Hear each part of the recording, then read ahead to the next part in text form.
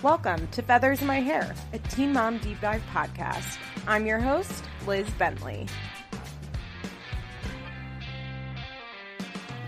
Hi, Princess is on today and I didn't do any sort of intro, but since this is the last episode before Election Day, I just wanted to remind you all to vote, obviously. Hi, Princess. Hi, Liz. Princess bullied her way onto this podcast. She That's texted how I get me on all the podcasts. Is I threaten to kill myself with Troy. I bully Kara. She sent me one single text that said, I need to come on Feathers in My Hair this week to talk about Kale. And I said, okay, Friday. And she said, yeah. And that's where we are. It's Friday and we're recording now. But then you said, oh, good. So you can talk about Cole too. And I was like, oh, I forgot those people existed. Never mind. Well, it's funny actually, because I was in my Discord that I use during the day at work with my internet pals. And we were talking at that exact moment about Cole as a step parent versus Taylor McKinney, Macy's husband, as a step parent. We were talking about kids that call their step parent, their stepdad, just dad. And I was about to be like, Princess does that. And then you texted me. Oh, yeah. Oh, actually, I don't call my stepdad dad. I refer to him as my dad. In conversation with us because it's easier. Yeah, but when I met him, I called him Big David. Oh, right. I knew that. Yeah, he has a son named David as well. And afterwards, after my parents got married, he said, he was walking me to the store one day. He says, don't you want to call me dad? And I said, absolutely not. And then we never talked about it again. Do you still call him Big David? Yeah. Even as if I'm talking to my mom, I'm like, so how's Big David? Everyone calls him that. And that's just what he's called. And I have a biological father who's in prison and I know him quite well, but actually I don't call him dad either. So it just, honestly, when I said absolutely not, it was just because I was like, I don't know how that word feels coming out of my mouth. Yeah. So I just didn't feel comfortable even saying it. Actually, my friend Jessie, who is from Louisiana, she's been on this podcast quite a few times. She calls her stepmom Miss April. And I think it's so fucking weird. And I guess her stepmom she had before, she called Mrs. first name. And I'm like, Jessie, that's weird. And she's like, I don't know. It's just what we do in Louisiana. The first time I realized she was referring to her stepmom as Miss, I was like, what are you doing? But it's just so that's such a foreign concept to me. But I know is what they do in Louisiana. Yeah, for sure. Refer to an adult as Miss. Even here, my kids, the neighbor's name is Christina, and there's oh, Christina's out there. And I was like, you mean Miss Christina? Because you and Christina are not the same age. Actually, a funny thing about that is my mom grew up in Virginia Beach, but doesn't like anything about Southern culture. So we Virginia Beach isn't that Southern, to be honest. So in the 60s it was pretty Southern. Now it's really not. Now most of Virginia isn't that Southern, but in the 60s it was pretty Southern, especially for a Jewish family. There were not many of them there.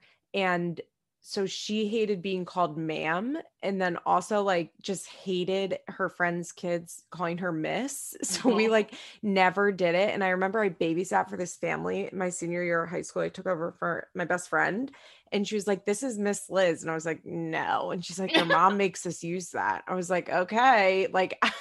My mom hates that so much, is her just total repulsion of Southern culture, which, guys, it's not great, but whatever. You try growing up being the only Jewish kid in your Southern town in the 60s. It's not easy. I understand. Some people don't like the formality of it. It grates on my ears to see 6-year-olds calling someone Susan. Well, we called growing up, we were more formal. I called all of my friends' parents Mr. and Mrs. last name. Oh, really? We didn't. I mean, so my mom's best friend, we called Terry. Some of the moms at the beach, we called by their first name. They were, for whatever reason, it was less formal there. But I called all of my friends' parents Mr. and Mrs. And Thea's mom still, who is, a character, still says Liz was the first kid to call me Judy by my first name. Cause I remember I just didn't respect her at all. So I was like, okay, Judy, when I was 16, but here we called, and I don't know if it's the same today. I can't really imagine having a kid call me Ms. Bentley. I can't really imagine that, but I called every adult Mr. or Mrs. first last name or last name. Yeah. Well, I grew up on bases, and I refer to people as their rank a lot of times. Yeah, that makes sense. I would have to. I mean, it would be impolite for me not to. But even me saying all that, like, that's how I grew up. I was introduced to somebody as Miss Stacy, as like that's how I would introduce to people. Even me saying that, though, because my mom started having kids when she was 17 years old, and she has a pack of sisters that are about her same age. My brother called them by their first names. So do I. I don't say aunt or auntie or anything like that. I call them Maxine, like, because my brother did, because he grew up with them as sisters. You know what's funny? So Thea's girls call me Aunt Liz because we like did it kind of as a joke when the oldest one was born, and it stuck, but they don't call her husband has twin sisters that are, I think, 10 years younger than us. They were maybe 17 or 18 when the first one was born, and they just call them by their first names. Yeah. Like, and because they're close in age. Right. And I mean, we're not super close in age, but like my youngest aunt was only 12 years older than me. And so she thought of me as like a little cousin or maybe a little sister. And so it felt weird calling her aunt. So yeah, but Miss April, I can see why she started calling her Miss April. And then afterwards, like, it's hard to stop that name. My stepdad will always be Big David. In fact, I think some people at his church call him Big David. And so, I mean, that's just what we call him. And so, but, you know, I'm from a Southern family. I got a lot of man-mans in my family and Bubbas. I got an aunt named Melvin, a great aunt named Melvin. And so, like, I got a weird fucking family. I'm not going to say that's the right way to do it, but I just saying dad's really hard for me. And well, it's good we're talking about this because we do need to talk quickly about the news at the top, which is there are two stories. So we'll talk about this one and we'll talk a little bit about what happened. And then we'll talk about the Kale stuff when we get to Kale, because I think it'll just be easier that way. But we'll just start with Chelsea has announced she is leaving Teen Mom, which is, I mean, look, good for her, right? Like, this is absolutely the correct move to make. Good for her and us. Yeah. This is an amicable split. Yes. You know how when people say, well, who broke up with who? And you're like, both. And they were like, no, seriously. It wasn't mutual. Who broke up with who? And we're like, no, mutual. This was mutual. Yeah, we had a conscious uncoupling with Chelsea. You know, and like, I've been long saying, like, there at her core, there's nothing wrong with Chelsea and Cole, right? Like, I might not like them. I probably wouldn't really want to be friends with them because my friends have more depth than Chelsea, sorry to say, but like, she would be fine. Chelsea would be fine as like my coworker. Like, I can see me and Chelsea being very good work friends, never to ever meet up outside of work, but like get along quite well at work, like that type of situation. No, I wouldn't get along with her, but I would be around her because she's very non-confrontational, and I could see me being like, Chelsea, what do you think about this report? And she'd be like, it's great. And then later telling someone else that it wasn't. And I'd be like, Chelsea, bitch, I was talking to Brenda over there. Brenda told me you didn't like it, but you told me you did like it. And she'd start crying. I mean, work friends is like, we never talk about work. We just talk about, like, we just are friends at work where we like talk about clothes and like our lives. Okay, never mind. No, not like an actual coworker. Like, we like to talk about our job, but you know how you've like work friends that you talk, like today, my boss and I sat on the phone for an hour while she explained what's going on with our housekeeper to me. And it was great. We had a great conversation. And I was like, yeah, that's fucked up. Like, I was totally on her side. Like, that's the type of friend Chelsea and I would be. And so you would be like, when she said, and then Grandma Donna showed up with the cookies, you'd be like, fuck. Yeah. Call or text? What the fuck is this? Yeah. Oh, 100%.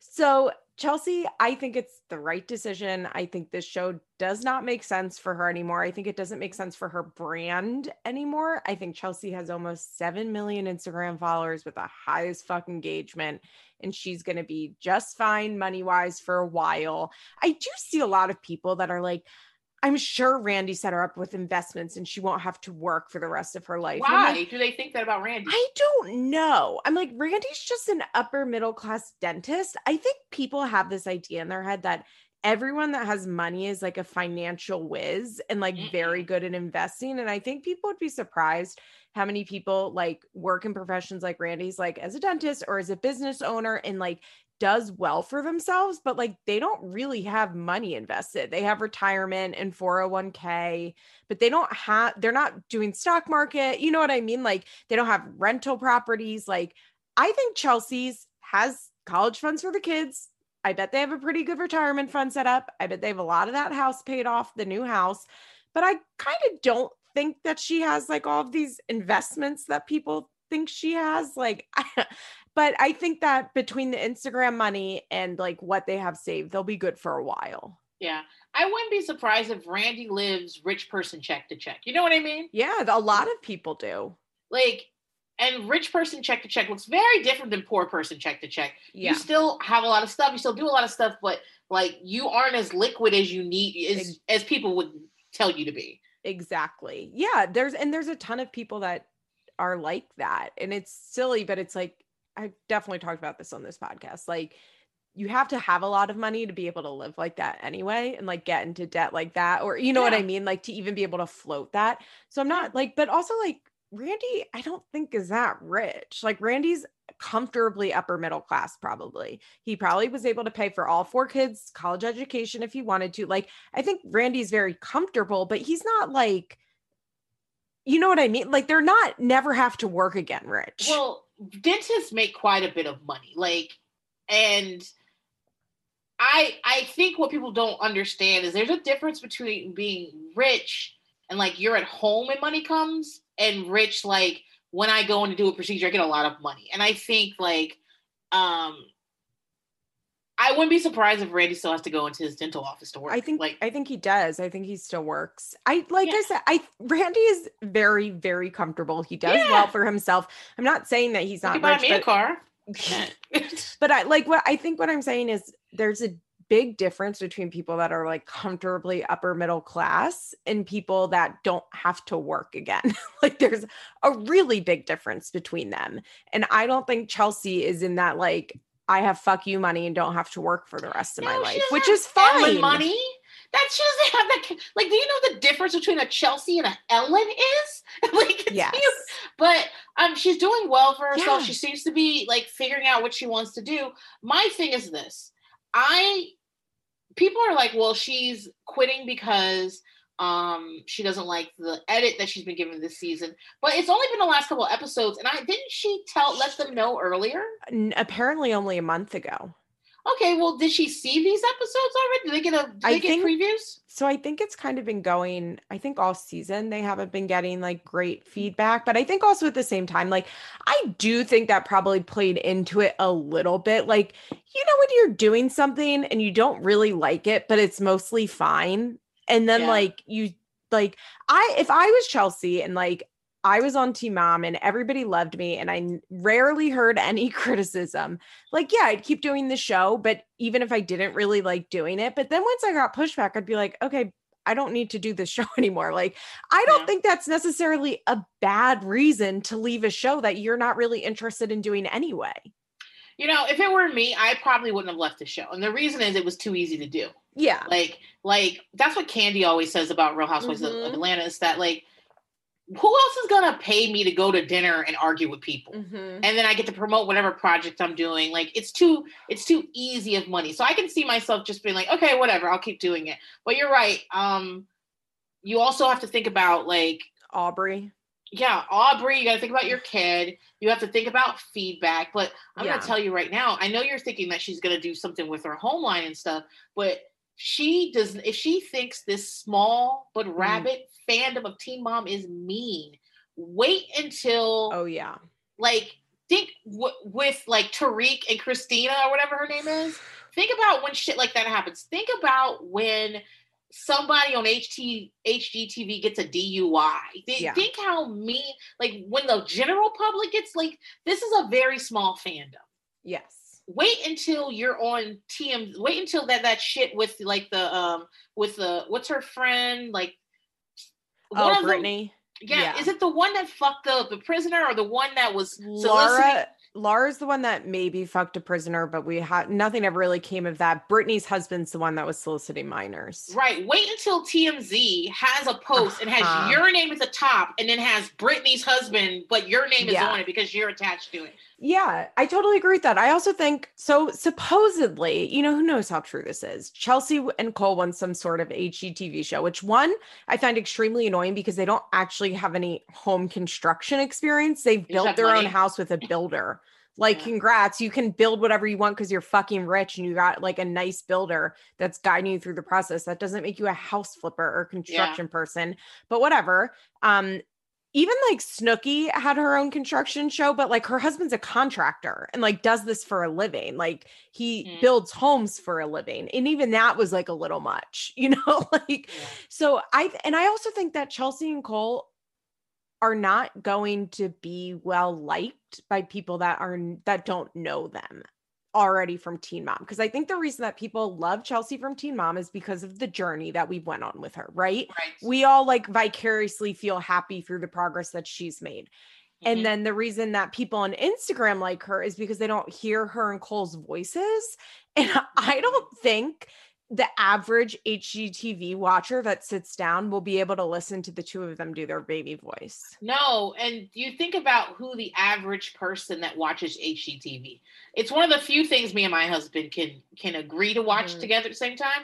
We're north of 40, okay? This is not like, and I can't imagine that if I didn't know who Chelsea was and she came on the screen, I'd be like, oh, yeah, let's watch that one. We watch Property Brothers. We watch Flip or Flop. We watch things like, what's the Love It or List It? We like stuff like that. Love It or List It. Yeah, I mean, and I love how they make the people like fake mad and shit. I love that. With grown-ups. You watch the shows hosted by grown-ups. Like Chelsea and Cole don't give off grown-up vibes.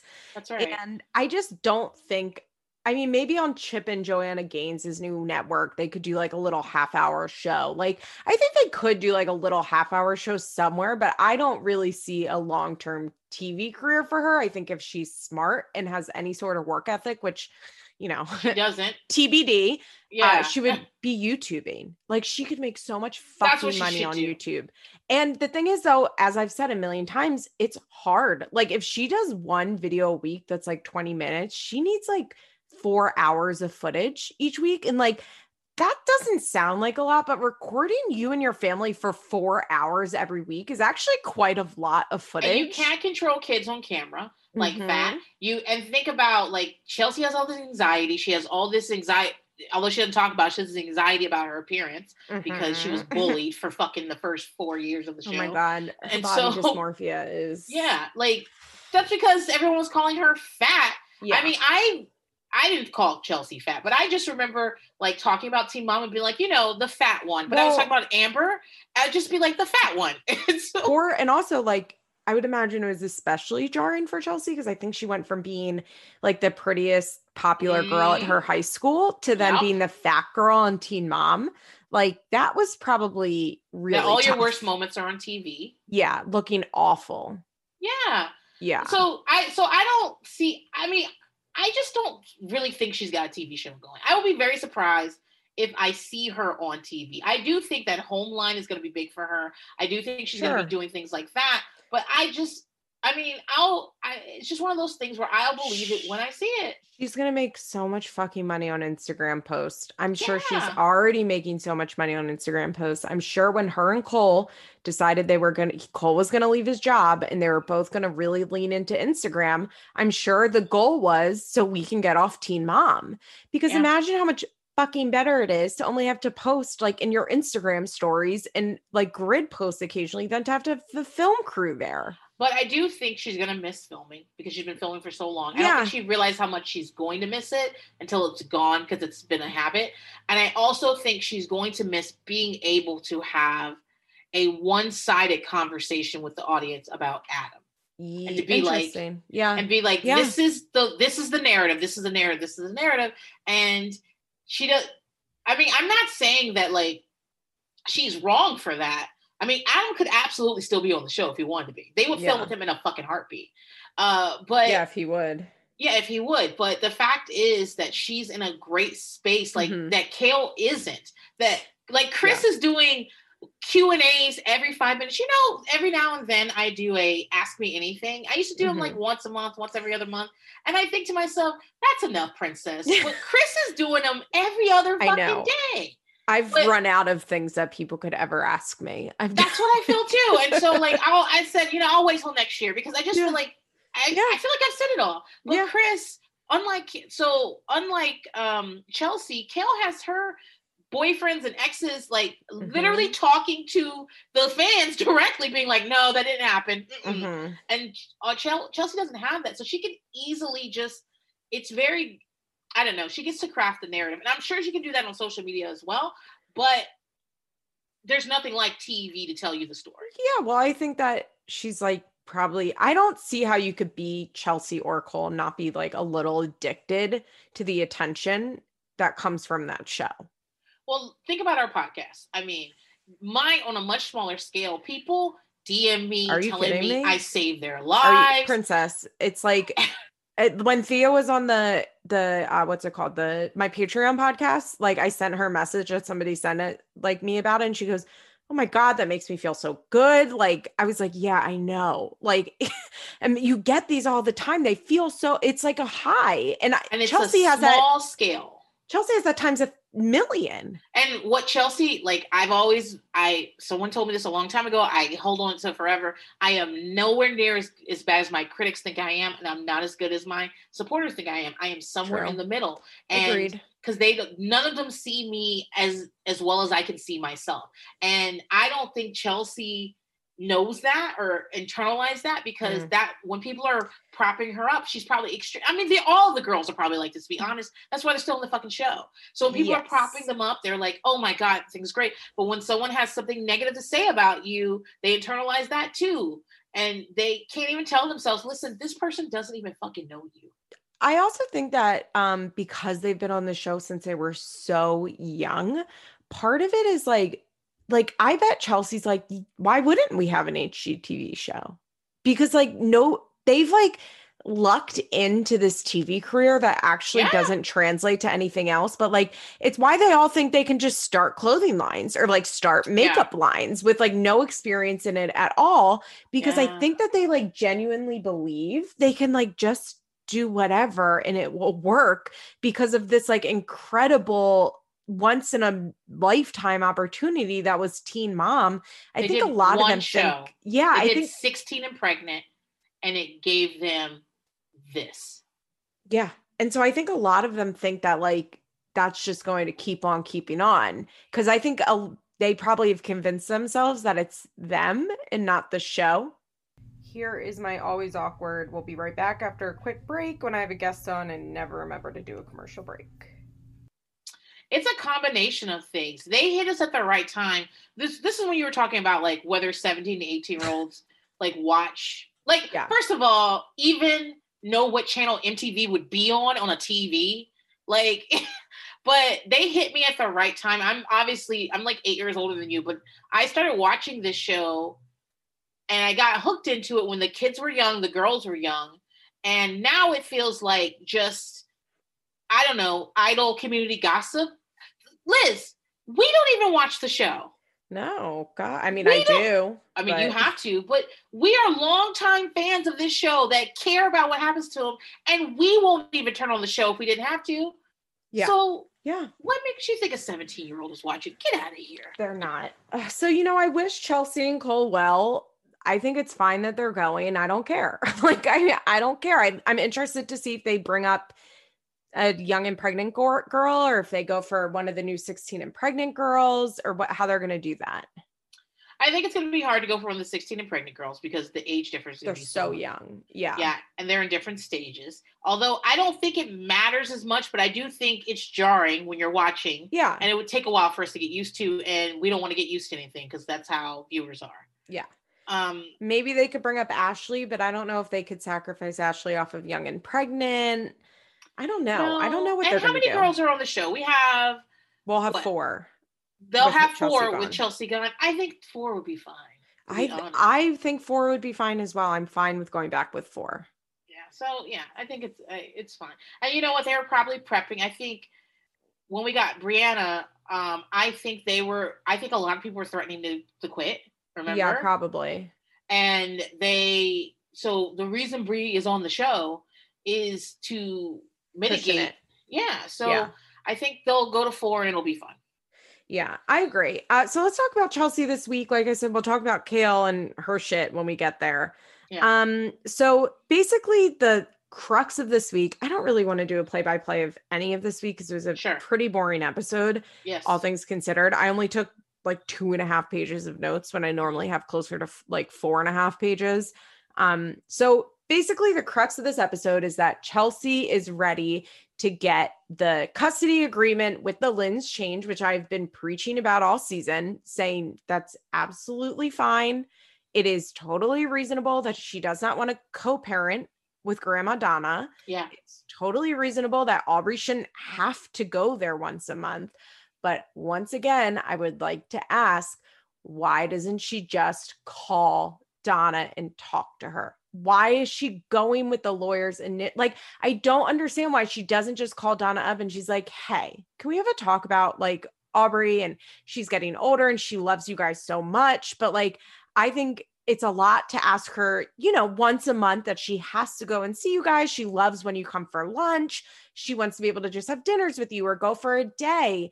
And I don't know why you wouldn't start with that. And she's like, after she sees the lawyer, she's like, well, I'm scared the Lynns are going to be on the defense and we're trying to take her away from her. I'm like, because they're getting like a cold letter from your lawyer. Yeah. Can you imagine someone you see once a month and that has your phone number and sends you a letter from their lawyer? No. I can't either. I'd be like, why? Just ask. I'm 99% sure that the Lynns agree to it because as far as I understand, they don't have that custody schedule anymore. And I don't think they went back to court. So like the Lynns probably agreed to it. Like, I just don't understand. I mean, I know why she does this because she's a fucking baby. She's a baby and it drives me up a wall. She's a big baby about stuff. And her life, and I think she thinks that by doing things like this, it makes it easier, but it actually makes it harder. Yeah. Because it just would have been so much more simple. And I would have made that call and I would have said, hey, she still has lunches. Hey, you remember, I heard you saying that at your school, no one came to lunch ever. Is that true? That's true. And I remember when you told me you did that, I was like, really? Yeah. You guys like, don't? No. You didn't have Grandparents' Day where they had grandparents come for lunch? No, I know Grandparents' Day is a thing. And like at my niece's school, I go to Grandparents and Special Friends Day, which is really cute.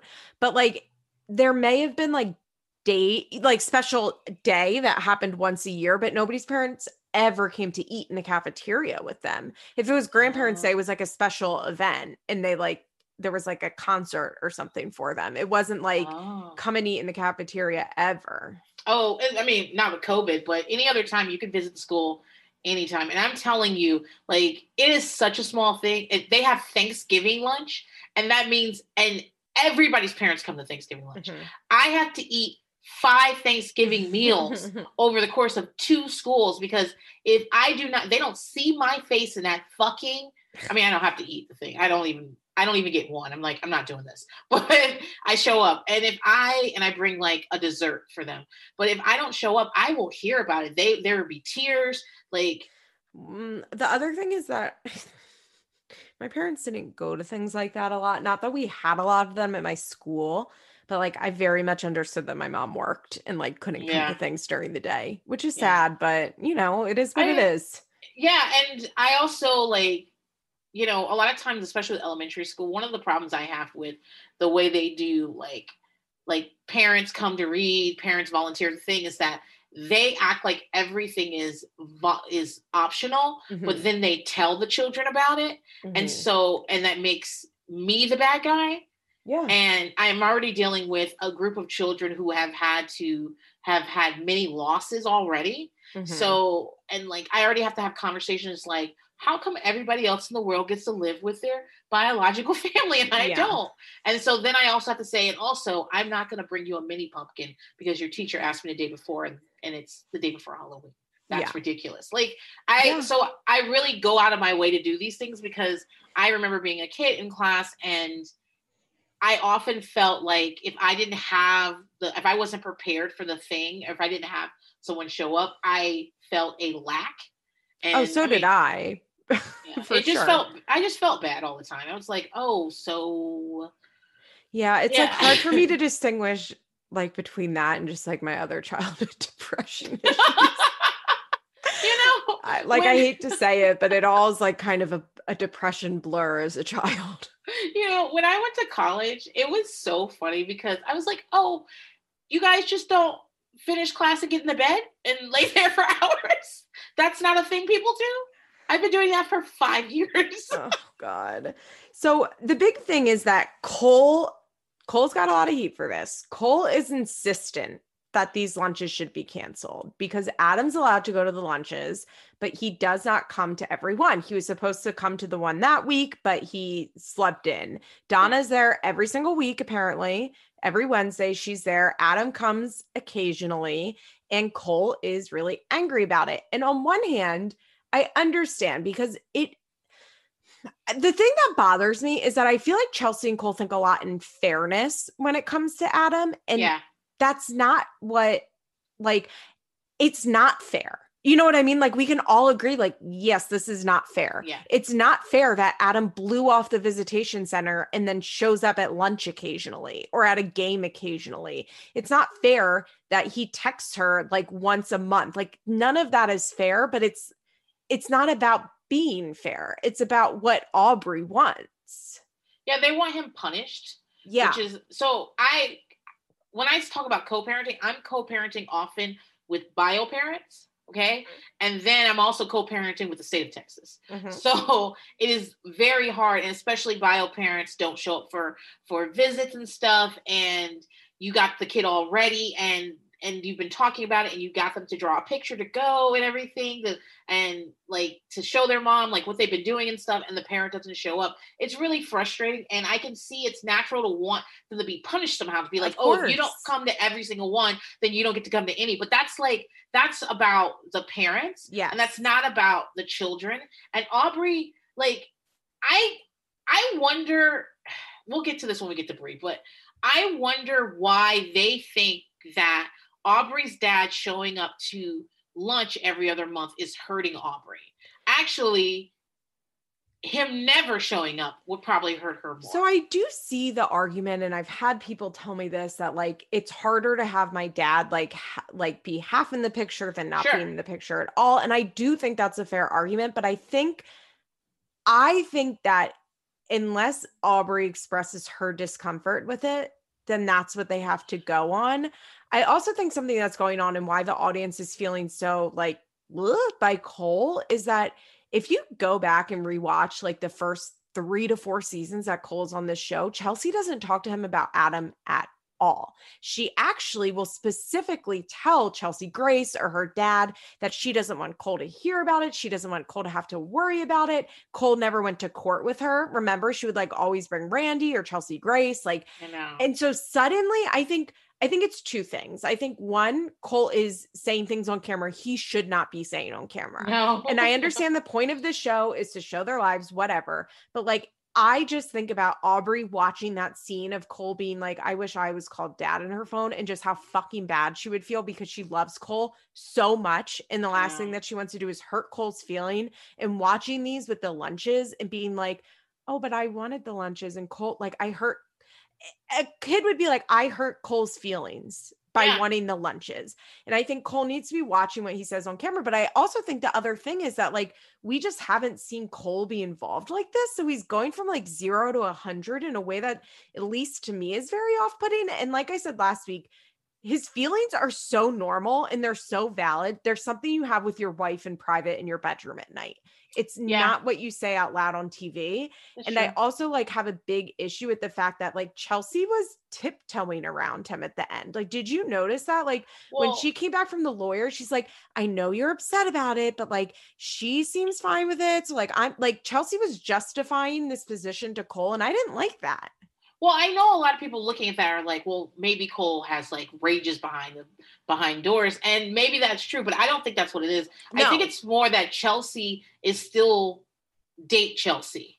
She doesn't want him to see, like, I bet that she does, like, if she is going to the bathroom to take a poop, I think she goes somewhere else in the house because she is still trying to show her best. So she's like trying to placate him. Well, and be that's, like, yeah, I don't "Everything's think gonna be she's fine." I don't think Cole has a rage problem at all. Like, No, I really don't. I think what's happening is that I think Chelsea is like kind of obsessed with Cole being like the head of the house and like her big, strong husband that like has her back. And I think like I think that's like the dynamic they're establishing. And I don't think it's appropriate when it comes to Aubrey. Right. And so in terms of like Cole, my problem with him, because I am a step parent, guys. My husband has a kid that was adopted when they were very young, and when they came to find their bio family, he really stepped into their family, and because they've been raised by essentially old women, that that entire family expects him to be a father figure. Like, it's not like they're like, I like to think of us as nice aunt and uncles that hang out all the time and we're a part of your life. And Aunt Liz, if you will. Mm-hmm. But they honestly think of him as the father, and they expect him to do things like that. And so this is my step kid. And what you need to remember as a step parent is, one, none of this is centered around you. Cole is centering this experience around him. That's exactly it. That's exactly it. Cole, we don't care what you want. I don't like that Chelsea's allowing it. Like, I don't know why in the kitchen. I mean, I know why, because she's a baby and she doesn't want to upset Cole, and God forbid, like, she's so terrified of Cole leaving her at every moment, I'm pretty sure. I think Chelsea, like, every day, like, wakes up kind of expecting Cole to just leave that day. Like, I think that's how little self-esteem she has. And in that kitchen, Chelsea should have just been like, hey, I understand, like, it is frustrating for you. It's frustrating for me. We know Adam is shitty, but like, I need you to be on my side here. I decided that this is what's best for Aubrey because it's not hurting her and she really loves her dad. So we're going to let these lunches go. And that's it. Like, I don't understand why Chelsea needs to be like, I know you're upset and that you didn't want it. And it's like, well, but why is he upset? Beyond, like, I get why he's upset. He loves Aubrey. I get that, but I don't get why his feelings. It's not just that. It's not just that, number one. That he loves Aubrey. The reason he's upset is because, and you said this last week, the reason he's upset is because he does all the dad work. Yeah. Yeah. And Adam gets to be called dad, and Adam will always be her dad. Mm-hmm. There's nothing we can do to fix that. Like, Chelsea can try to erase Adam all she wants to. She can never erase Adam. He's right there in Aubrey's face. So I think it's this. All right. So a lot of times people talk about kids.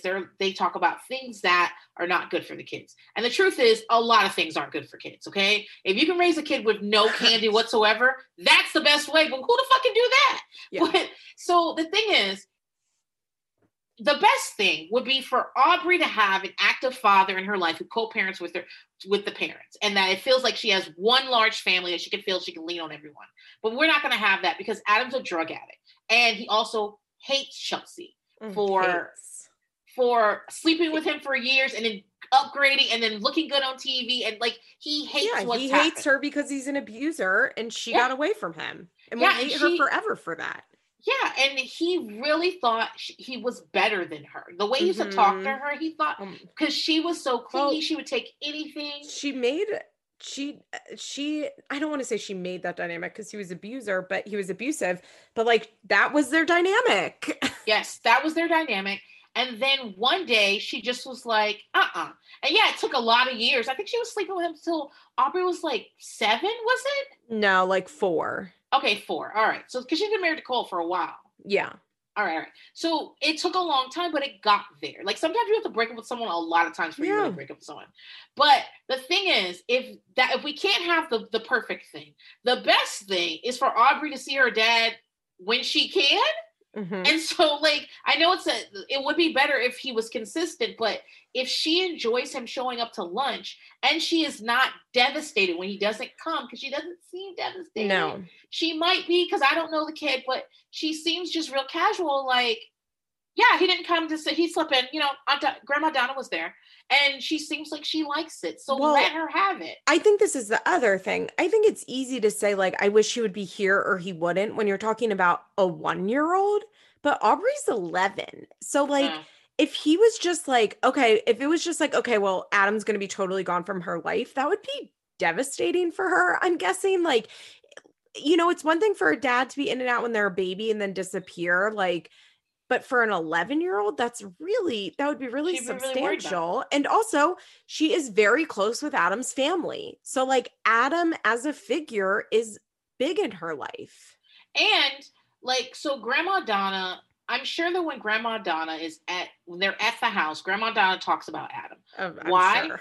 That's her son and that's Aubrey's dad. Like, she will mention Adam, and there's probably pictures of Adam around the house. So this idea that Aubrey's gonna go to Grandma's Donna's house and Adam's never even gonna be brought up is crazy. Mm-hmm. She's going to Grandma Donna's house because of Adam. That's why she's going there. Also, I know that lunch is not supervised visits, because a supervised visit, you're in a room where someone is observing you through a two-way mirror. A lunch is such a better place for Aubrey to see her dad than at a fucking visitation center. True. But like the visitation center, they will have like very strict rules. They have to pass the drug test, I think. He has to pass the drug test. I get that. But lunch is so short. It's 20 minutes. There are people in the room. Grandma Donna is sitting there. And by the way, they're probably at the parents' table. Every elementary school I've gone to with the kids has a parents' table where you sit. So you're not sitting with the children. With the other children. You're not allowed to feed other kids. You're not allowed to take pictures of other kids. You can sit so they're probably sitting at the parents' table with other parents. So it's not like Adam's doing lines of cocaine on but it is supervised. It's just someone to take a drug test. And the fact is, I know as someone who co-parents with bio parents from foster care, I know a lot of people are like, well, if you can't pass a drug test, you shouldn't be able to see the kid. But I want you guys to understand that someone's drug addiction is none of your business. What is your business is the safety of the children. So as long as Aubrey is not driving with him, seeing him use drugs, hear him talk about using drugs, he's not being violent or anything in front of him, it kind of doesn't matter about his addiction. It really doesn't. And should she see him high? No. But if he is able to have a safe interaction with her at school with other adults present for 20 minutes, I want people to stop acting as if Adam took Aubrey to a crack house. I want people to stop acting like that. That's not what happened. I just don't get, like, Cole specifically said, he said the lunches to me are one of the biggest things. Or I guess Chelsea says that to Mandy, the producer. She goes, I swear to you, the lunches to him, they're the biggest thing. They're the thing that bothers him the most. And I'm just like, why? Because he wants to gatekeep for to see Adam. He believed, like, all of them believe that Adam has lost his right to see Aubrey at will. And I don't necessarily disagree with them, but remember, it's not fair. It goes back to that. Yeah. Remember something I tell myself all the time, like, is this for the child or is this for the adult? And cutting off those lunches is for the adults involved. It's not for Aubrey. Exactly. Yeah. So, I mean, like I said, I think it's just crazy that Chelsea couldn't just call Donna and talk to her about this, but whatever. It's the right choice because she's right. She shouldn't, Aubrey shouldn't have to go over there once a month, every month. And can I ask, did I miss this on the other episodes? Does Chelsea have some sort of parental tracking software in Aubrey's phone? Is Aubrey freely texting? So they did talk about the fact that she was putting like a parental, I don't think she's freely texting. Chelsea's allowed to see everything that's in her phone. She has to approve all of the contacts that go in her phone. They have like the program on the phone that, like, Aubrey can't download any apps without Chelsea like giving it the approval. Sure. So I think it's pretty obviously, like, not Aubrey can just like delete messages. You know what I mean? Like it's not foolproof, but it does seem, at least from what Chelsea said, pretty monitored. Also, I want to be clear that, like, this is something that someone told me. I think it was a judge, actually, that it is incredible. Even if someone's parents are not doing well, if they are still reaching out, it is incredibly important that you leave the door open, because one, they need to see it, age appropriately. They need to that their parent isn't in a great place, and so they have an understanding of why they're not seeing them. Like, Aubrey knows a lot about Adam right now, yeah. And I know this seems counterintuitive, guys, but if she can understand that Adam is in a bad place right now, it makes more sense why he's not seeing her. Like, think about what it feels like to be 11 and to think your dad is perfectly fine, just refuses to come over there. That is so again, age appropriate, but so that Aubrey grows up seeing what Adam is like, to understand why she doesn't go to Adam's house, because otherwise it can just seem like Chelsea just doesn't want her to. Yeah. So I mean, whatever. Let's talk about Brie, who had a similar. I don't understand what happened in this episode. Brie.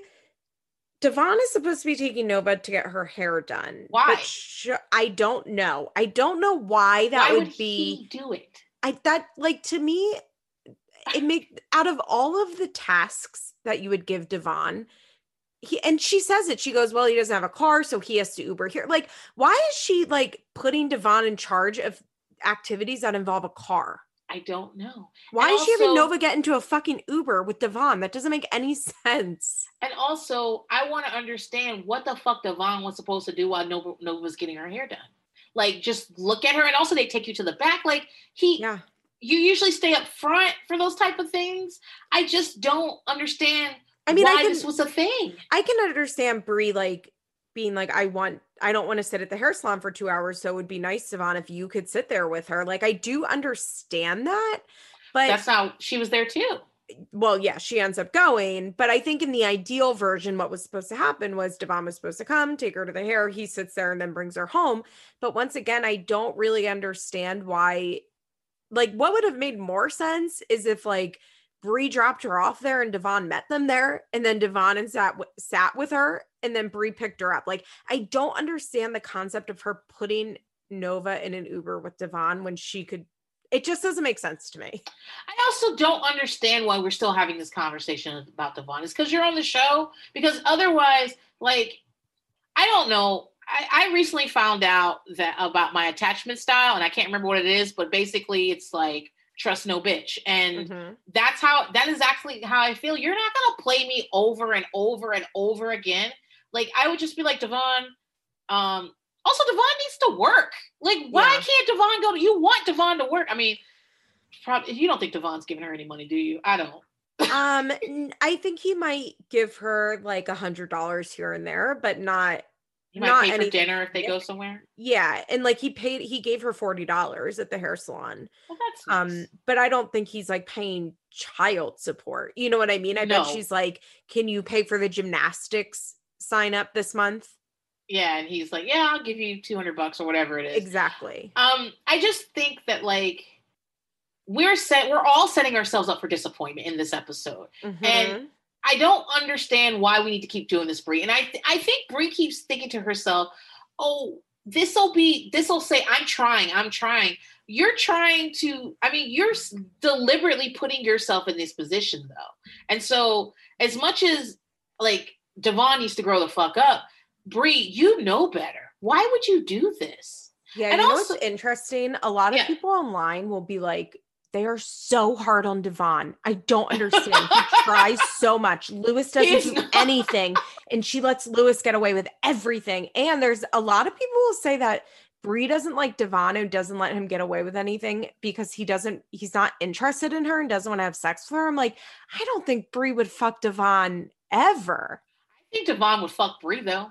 Yeah, I don't think he'd be enthusiastic. Yeah, no, but he's like, guy. Oh, yeah. Yeah, I'd be like, yeah, okay, I don't have to be at work till 6. Let's go. Exactly. Also, I was thinking this week, because I saw a bunch of people this week mention that his name is really pronounced Devoyne. Devoyne. I can't say that. And everyone's always like, why Why does she call him Devon? Why does the whole family call him Devon? And Stas had a really good point where she was like, I bet, because I was like, I wonder if he went by Devon in school, because it just doesn't make sense to me that Brie would just be like, no. I'm making up a way to call you, and my whole family's going to call you that, and you're not going to ever like correct MTV, and we're all like, that doesn't make sense to me. And Stas was like, I bet that's what teachers called him, and he just never corrected them because she's Absolutely. Anastasia, and she would just let herself be Anastasia at school because she just like got tired of correcting the teachers. And I was like, that makes so much more sense because Brie and him knew each other in high school. And like, there are people that like, you know what I mean? You like knew them in elementary school and they went by one name and then a different name in high school. And you're like, I can't really think of you like that. Like, I can only give you the name that I know you by. Like, that happened to me too. I was waiting tables because people always call me Precious when they hear Princess, and they go, "Okay, Precious." And this woman called me Precious, and she was having a great time. I was at a fine dining restaurant, and I was like, "Okay, well, I'm not going to correct her. She's going to give me a big tip." And did I know that bitch was a regular? And she would just come in all the time and go, "Precious," and people would go, "Who the fuck is she talking to?" And I'd be like, "Me." That's I've just decided I'm not gonna, like, we're three dinners in. I can't correct her now. So okay. Yeah, that makes all the sense in the world. Yeah. But I mean, she should make an effort if he wants to be called Devoyne. She should, out of respect. But do we know he wants to be called Devoyne? I don't know, because Dr. Drew and Nessa are calling him that now because I guess he was like, yeah, I want to be called that. But I also don't think Devon cares. I don't think Devon cares much. No, I tell you what happened. That day when they sat down, someone goes, his name is Devoyne. And Dr. Drew and Nessa goes, is it? And he goes, yeah. And then they're like, do you want to be called that? And he's like, no, I don't think they ever asked him. I think they did. I remember him being asked. You think they asked? We saw it on TV, Princess. I'm one of the 17-year-olds who doesn't watch it. So I don't know. We didn't see I'm hanging up this call right now. No, I remembered them asking, like, do you want us, Dr. Drew doing it in that way that Dr. Drew taught, exactly. So do you want us to call you Devoyne? And I bet at that moment he was like, yeah. I don't think Devon cares about almost anything, honestly. Also, Devon's mom has just dropped out of the picture. Well, okay. So this is what I want to understand about Brie. Brie has no problem meeting a dude at the club, fucking him and getting pregnant, telling Nova they're going to move in with him, and like having no idea of the person he is. These people drop in and out of her children's life all the time, but she sees her grandmother for 2 months and then doesn't see her this month, and suddenly obviously she didn't see her for 8 years, but I understand what she feels, but I just want to know why she holds a standard higher for Devon's family than she does for her own life. I agree, but I do think that weirdly enough, Brie did kind of learn a lesson with Louis because she didn't act that way with John at all. Like, they didn't know John as her boyfriend for a long time. Like, she was like, I'm not ready to move in with you. Although she did have Javi around them a lot. Okay. So maybe not, but it doesn't seem like since Javi, like with John, she was moved very slow. It felt like she liked John, to be honest. She didn't really, but does she like Louis? Like, yes, I think she liked Louis. She was legit planning to move out of that home. I know, I remember. And she was like gonna leave Nova there, maybe. She's like, do you want to come with us? Yeah, like she's like, hey girl, you want to come with us to my new place, or you want to stay here with grandma? All right. Nova's an acquaintance of hers. Like, what are you talking about? This is crazy. So like I get it, but because she does, because Devon's mom was shitty to her and so wasn't around for 8 years. And I think that instead of like getting over it, like most people probably would, the lady then dipped out for 8 years. So Brie was just like, well, fuck that bitch. And then not coming to Thanksgiving, that is some petty level shit I aspire to, but I'm too old for it now. Somebody on my Instagram had a good comment where they're like, maybe she was just drunk and like had been drinking all day and like her feet really did hurt. And I was like, well, why wouldn't they? So I came up with this scenario.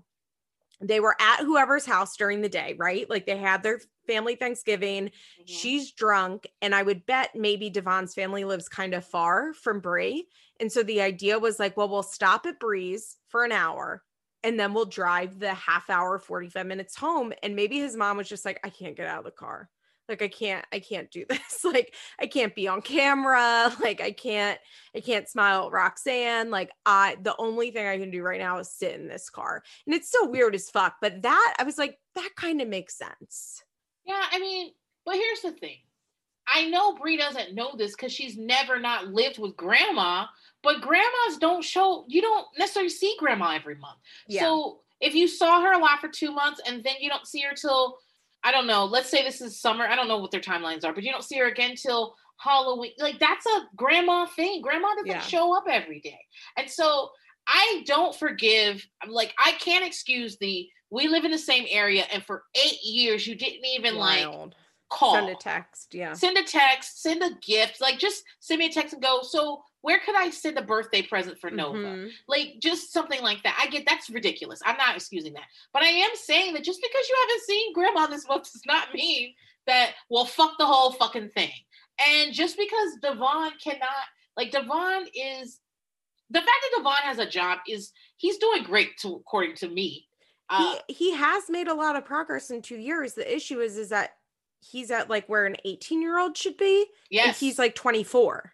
Yes. And I get that. And his hair journey is a lot. And I feel he looks high all the time. Oh, he's high all the time. And I get it. But I just feel like this was a weird setup, Brie. It just seems like a weird thing. Devon coming over one afternoon and hanging out in Nova's room playing video games, or taking her to the park walking to the park up the street. You know, she probably lives in a development with a park. She does. That's exactly what they should have done. I don't understand why she would be like, I know what I'll do. I'll give the most unreliable person in my life a task that must be done and has to be done on time and takes quite a long time to do.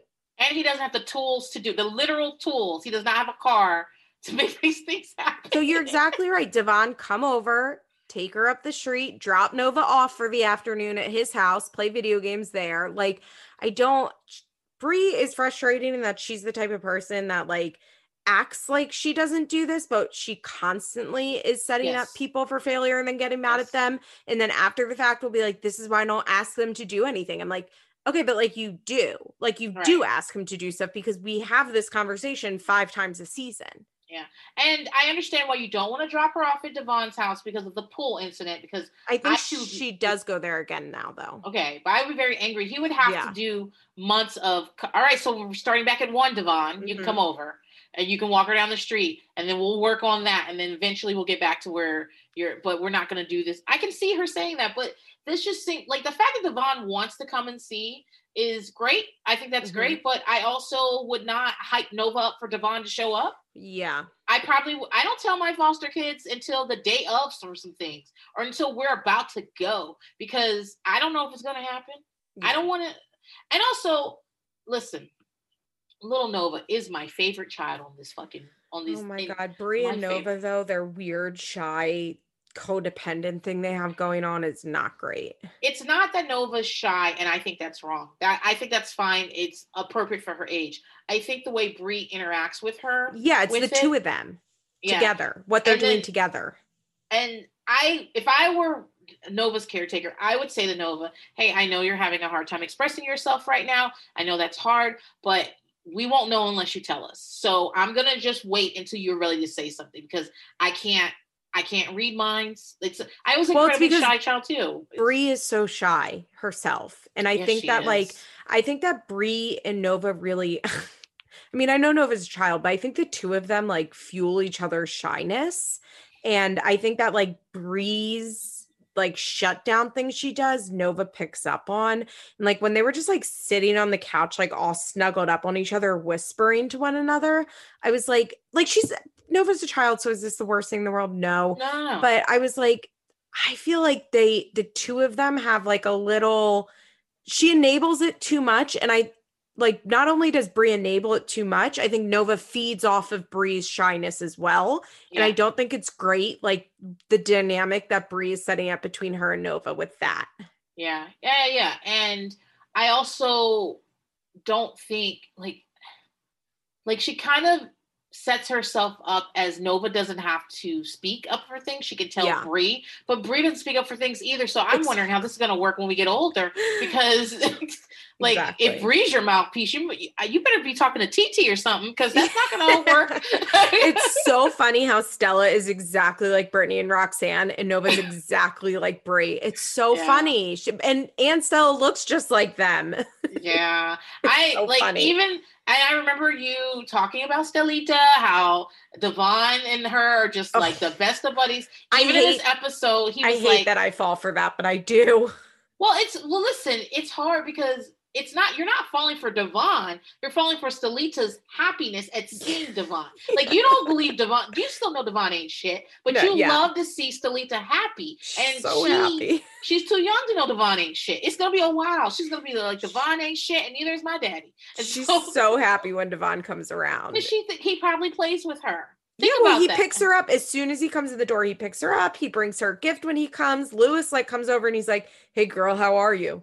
He looks at the baby and he's like, "You got anything new going on?" Yeah, and I think one of the things about Devon that makes me be less hard on him, even though I still think he has so far to go, is that I have seen progress in him. Yeah, that's why. It's because I've literally watched on TV progress, not a lot, but some. And a lot of these other characters that are on the level of Devon, we don't see very much in progress from them. Yeah, I think though Devon also benefits from a couple things. One, I think them not being on the show for 5 years really fucking helped. Because he really helped. Wait, because I think he would have been there if they would have been on the show the whole time. Not that much, but I think we would have gotten way more of him shit talking Bree. And I think the reason that it's easy to be easy on Devon is that, one, on Teen Mom 2 at least, he is so mild-mannered. He is so calm. I don't think we've ever seen Devon raise his voice. Like, he's just, we don't see him interacting with his family, so he's not like on camera with his family talking shit about Bree. Like, we've just had a very different experience with Devon than we've had with the other not shit dads, like compared to Adam or Ryan or even Jeremy. Like, they're aggressiveness, Devon doesn't really have it. I mean, he does have it, but he's not showing it to us right now. Not on camera. On camera, he's high as fuck, chilling. Like, he's not going to fight with Bree, and Bree's also not going to fight with him. So the two of them don't battle like they did on 16 Pregnant and Teen Mom 3. So that's why I think that if we had been following them this whole time, we would have seen some nasty ass moments from Devon that we are like, I will never forget that. Like early season Joe, Gary, that type of shit. And we just didn't really see that from Devon because they weren't on TV. And now whenever he is on TV, he's just like fucking chilling. Like he's a deadbeat. He's not really around, but I do think that people watching the show were conditioned to expect the deadbeats to act a certain way with a certain level of aggressiveness, with a certain level of meanness. Mm-hmm. And Devon doesn't have that. So I think it's easy to be like, what's so bad about Devon? Yeah. And like in like 10 years, Devon's going to have an apartment. I mean, he'll be 35 by then, but he's going to have an apartment and some woman that makes sure he eats. I'm surprised he doesn't have a girlfriend that's taking care of him. I think Devon probably sees many women. I think agree, but Devon's a good-looking guy, to be honest. I mean, I'd let him in it. Devon is hot. That's why I'm saying Devon is hot. I'm surprised he hasn't figured out some girl to drive him all over the greater Orlando area and cook food for him. I mean, he's at that age. I can't believe he doesn't have the main girl and then, other girls. Do you remember when Javi was supposed to be taking care of Bree, and I guess they were in Miami, and Devon was there. No, the sister, like TT and Grandma were like, okay, we got to go down there, and Devon was there, and where the fuck is Devon going? Devon is just in the car, listening to music as they drive down to Miami to whoop Javi's ass. He walks and he's like, hey guys, and he sits down he's like an old cat. He has nothing in him. You just take him wherever the fuck you go. I've always said Devon is like their not shit cousin. That's how they treat Devon. They're like, oh, fucking Devon. But they like him and he's like funny and he comes around sometimes. And that's why that's why when people are like, Brie doesn't like him because he won't fuck her. I'm like, I think Brie views him as like her weird cousin that like comes around every once in a while. Like, I don't think it is that. Well, and that people are always giving the DeJesus women shit for like the way they treat Devon. And I'm with you that Brie is setting herself up for this and it's very stupid, but I don't feel bad for Devon. They let him live at their apartment and on the fucking couch in that tiny little apartment. And he still didn't do shit. Devon makes bad choices. And I would call him out on that every time I saw him.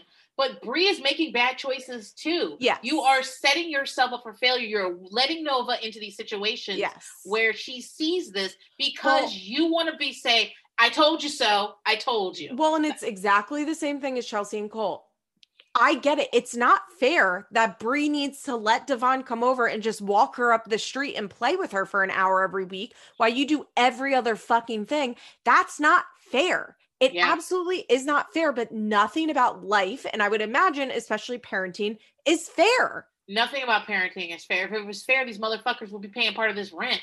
Like, but they don't because they're children. So you just have to, you have to stretch yourself for your children. And sometimes that means, like, guys, my mom used to drive me to a prison to see her ex-husband. What? For nothing. Like, she spent money and time to that. I mean, she did get something out of it. He's still in love with her. So don't get me wrong. She had a good time. But soak that attention up a little bit. Yeah, she just be like, "Oh, so what are you doing? I'm just living my life, not in prison." And so, but at the same time, though, she didn't have to do that. But she said to me, she's like, "If I can, I will. And if I can't, I'll let you guys know when I can't." And I really appreciate her for that, because if she had not done that, I would have spent my entire life making up this story about my biological father that is absolutely not true. And I see him for what he is. And even now, like, some of his relatives will be like, he's not guilty. I was like, that's not true. He's guilty. And then also they'll be like, well, if he had been in your life, been out of prison. I said, if he had been out of prison, we don't know where to happen. I might not have never seen his ass then either. Yeah. So, actually, you probably saw him more because he was in prison. Because I knew exactly where stationary spot where your mom could drive you for scheduled visits. Yeah, girl. My brother and I got into I have a mouth on me, and my brother and I got into a fight once, and he said, "Well, that's why your dad is in prison." And I said, "Well, at least I see him. We don't even know where your father is."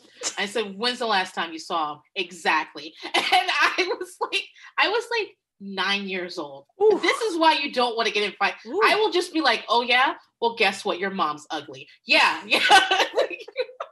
So, but we can do what ifs all we want to about that situation. But my mom made it easy for me to speak to him. She made it easy for me to see him when it was convenient for her.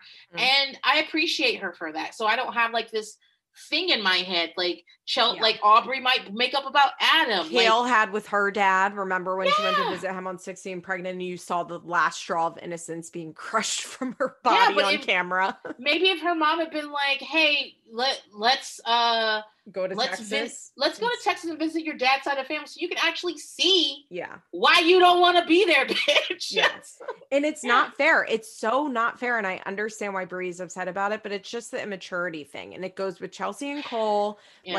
And I think about this a lot when it comes to Paisley and Aubrey, which I don't really think they see each other very much at all anymore. But like, I always see people be like, well, why should Taylor and Chelsea have to go out of their way to get them together? Like, they're not the ones that did it. And it's like, because Adam's not, and it's not fucking fair, but it's not about them and who it's fair for. I feel like that's so much of the heart of this show is like adults stomping around being like, it's not fair.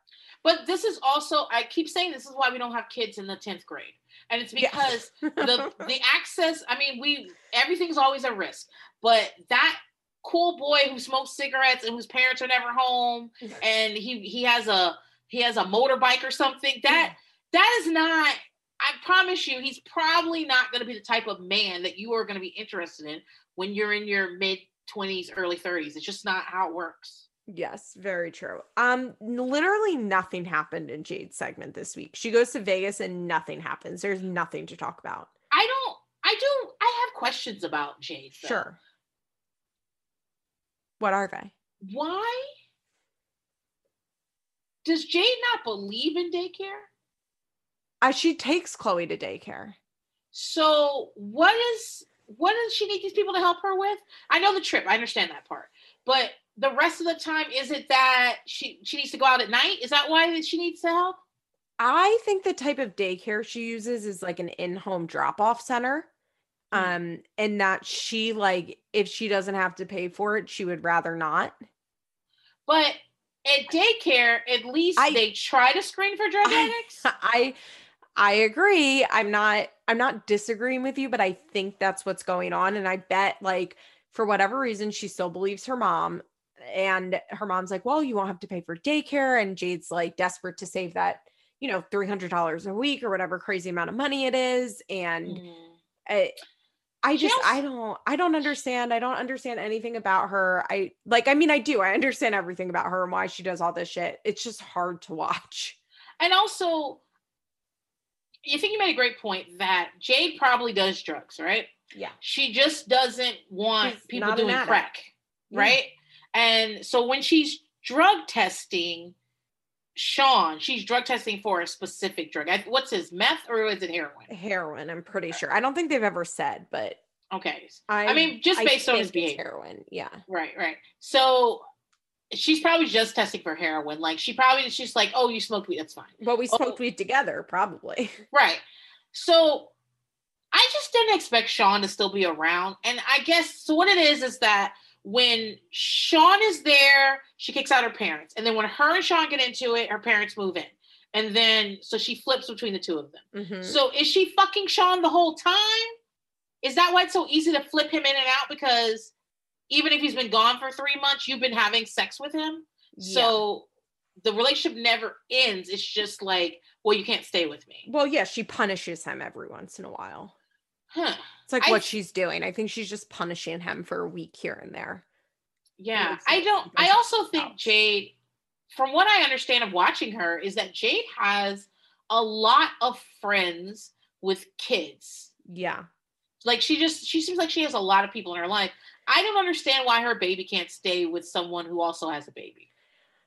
I don't know. Would you trust Sean to watch your baby for 3 days? No. Are you kidding me? Like, no. And then she goes, did you like how she goes, and you're going to have to take a drug test when I get back? And I'm like, you are worried that he's going to be doing drugs while you're in Vegas.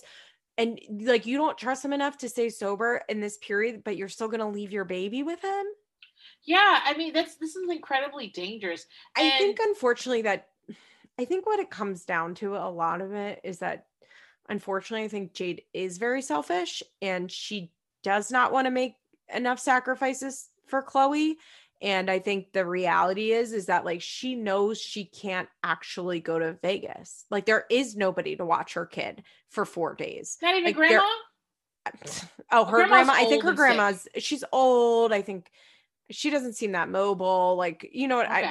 I don't think that's, but I would kind of guess there's not somebody that can watch Chloe for like multiple days. You know what I mean? Right. Okay. And I think that if Jade was more mature, I think she would kind of just accept that that's her cross to bear as a single mom, and it sucks and it's not fair, like, but right, that's now, the reality. You can't go to Vegas today. Sorry. Yeah. And like, I know a million single moms and married moms who can't go to Vegas for 4 days because it's just not feasible with childcare in their lives. Like, it would probably be pretty hard for you to pop over to Vegas for 4 days. It would be really, my husband would have to have vacation, or like, it would be very, like, we would have to do some juggling for me to get to Vegas for 4 days. And then he'd be like, well, what the fuck are you going to do in Vegas for 4 days? And I'd be like, go to a buffet. Like, yeah. I don't know what else I'm going to do. Yeah, exactly. So it would be, I don't think Jade's a bad mom, maybe. We don't really see her parenting a lot. It really, it's hard for me to, like, I definitely wouldn't say she's a bad mom because I don't think we've seen enough to like say that. But I think at the same time, she like wasn't truly really ready to do like the 24/7 of parenting, which is why she like would leave her child with the child's father, but she's so worried that he's going to do dope that she drug tests him when he gets back. It's why she will leave Chloe with her drug addict, crack smoking parents, because she just wants to get out of the house. And I'm not saying she wants to like get away from the baby, but she wants to go be on her own and do like single person things. And I think that Jade probably liked the idea of having a baby. And I think that 70% of the time, Jade's probably good with Chloe and like fine with it. I think that from what I can tell, I think Jade, she doesn't have patience. Doesn't have patience. And I think she very much is like, I need this day to myself. Yeah. Which I think she does, but I think that she didn't quite realize what she was giving up when she had Chloe. You know her parents smoke crack around Chloe. Of course they do. Like, they probably smoke crack with Chloe in the car. Yeah. Yeah, they definitely do. Why wouldn't they? Why wouldn't you? You're a crack addict. You don't stop doing crack because the baby's there. And I'm sure that like the first couple times they were like, no, don't do it in front of like the baby's there. And then finally you get comfortable enough and you're like, okay, let's do it real quick. That's what being a drug addict is. Testing boundaries over and over again. Just all these things that you said you wouldn't do. Like I think Sean did well. He seemed fine. Yeah, he did. I think when Sean is soberish, who knows how sober, he does seem pretty hands-on with Chloe. He doesn't seem like he doesn't know what to do with Chloe. He hasn't been working since Chloe was born. For sure. But he wasn't like, you can't leave me alone with Chloe because like, I don't know how am I supposed to take care of her? Like he definitely seems to have an ability to take care of her, especially compared to some of the dads on this show. I know. Like, I don't know if Ashley could leave Bar with Holly for multiple days at a time. Yeah, like, you just go to Shen's house though. Yeah. Well, Shen is on the other side of the country, I think. But I think Bar gets Holly for a night when they're not together. You know what I mean? But I think there are a lot of moms. Bedtime. Yeah, I think a lot of moms on this show couldn't really trust the baby's father to watch them overnight for multiple days. So I think that does Sean didn't look freaked by it at all. He was like totally like non-phased. He was like, okay, cool. Like we'll be fine. That's totally fine. And they were, and it was. And I think that's good. The thing that just sucks is that Sean's a drug addict and that he can't be that way 24/7. And it's a shame because I think if Sean could get it together and like hold the job down and not do heroin, I think he could be a pretty good person. Yeah.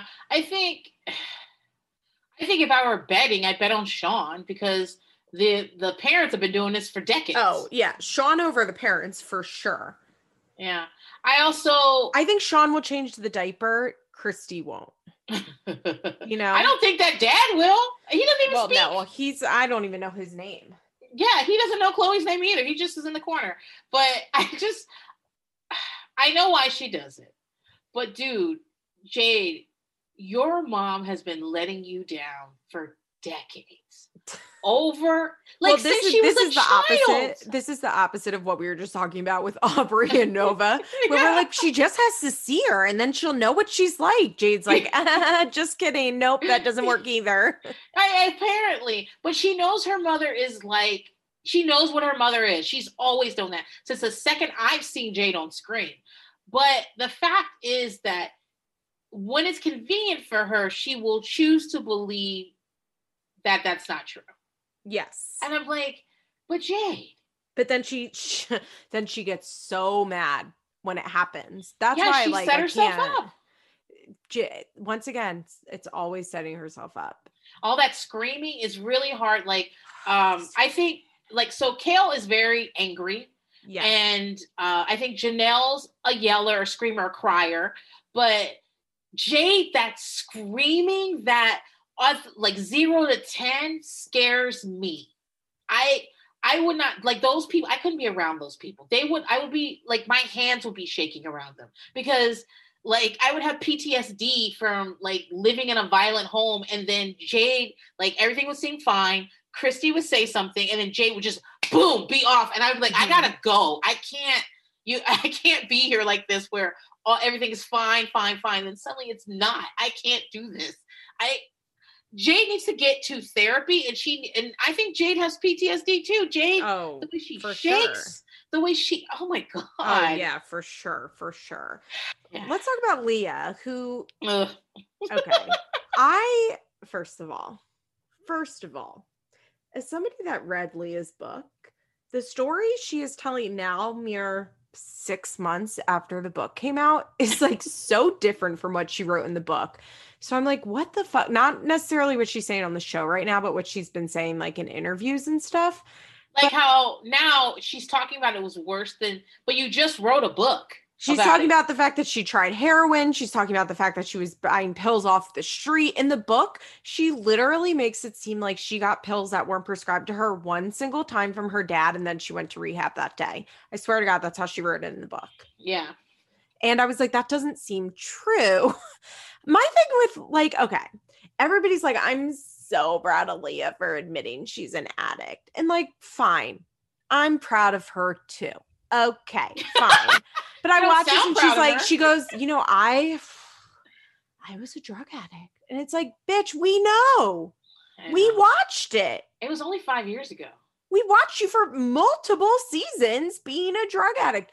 We all know this. So like, I get like why people are like, well, it means a lot that she's like being honest about it and she's talking about it and she doesn't have shame with it anymore. Like, I guess I did notice that she's still kind of framing it as Corey's going to use this against me. Did you pick up on that when she goes, and like, I was worried Corey would be using it against me in court still. And it's like, he wasn't using it against you. He was trying to save your children from danger because you were driving high with them and Addie was getting out of the house and the cops had to bring her home. Like they were worried about their physical safety. I think that like she has this case of, I did the wrong thing, but it's worse that you are talking about it. It's worse that you're bringing it up.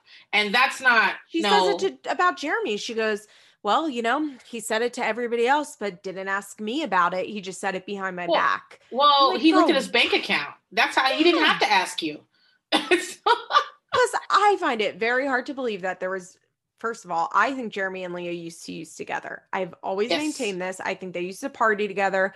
Go back. I was on Amanda Loves to Hate Teen Mom not that long ago, and we watched their wedding episode. She is high as fuck in that episode, and this is pre-Addie coming. You can go back to season 1 and see. Somebody recently was like, I don't think she was high. I think she's just stupid, and you're confusing that with it. I'm like, no, because the scenes where she's not high, you can tell. Like, there is a marked difference. I think Leah's been partying since she was a teenager. Yes. I think that Leah and Corey probably did a ton of coke together and a ton of pills together, but for Jeremy, it was just a thing. You know what I mean? It was an addiction. And so I don't think he had to ask Lee about it because I think he knew, like you said, he looked at his bank account and he knew the drugs they did together. And he probably, they had a couple of fights where he was like, you need to stop spending money. You need to stop this shit.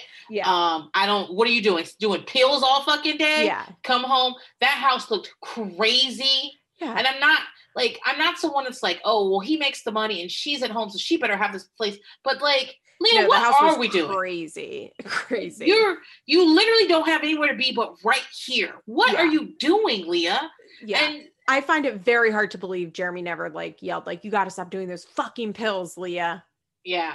Please. Or I didn't want to be married to a pill popper, did I? Yeah, please. So when Leah has the nerve, Leah's a trickle truther. And that's like why she irritates me so fucking much. And everybody's like, Leah's so brave. Leah's so honest. I'm like, Leah's a liar. I feel like I'm the only one that sees how much Leah lies. And she's always been a fucking liar. And like, if you want to ask a recent time she lied, how about when she moved her children into that guy Jason's house and was like adamantly saying that we weren't living there. And then Gracie goes, we've been living there for a month. What are you talking about? Yeah. We live there, Mom.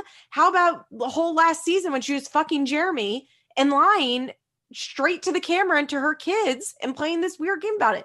Leah is a liar. And what Leah does, Leah is really good now. If you've noticed, Leah now speaks in therapy cliches and like those Instagram memes. Like she speaks. Did she learn that from the cult? Yeah, I think so, which I don't think she's in anymore. I haven't heard her mention in quite a long time, but I think that's where this all came from. I think a little bit of it came from the MLM stuff before, because that's very MLM like, you know, and then especially from the cult. But everything Leah says is like, stand in your power, like that type of shit that doesn't actually mean anything.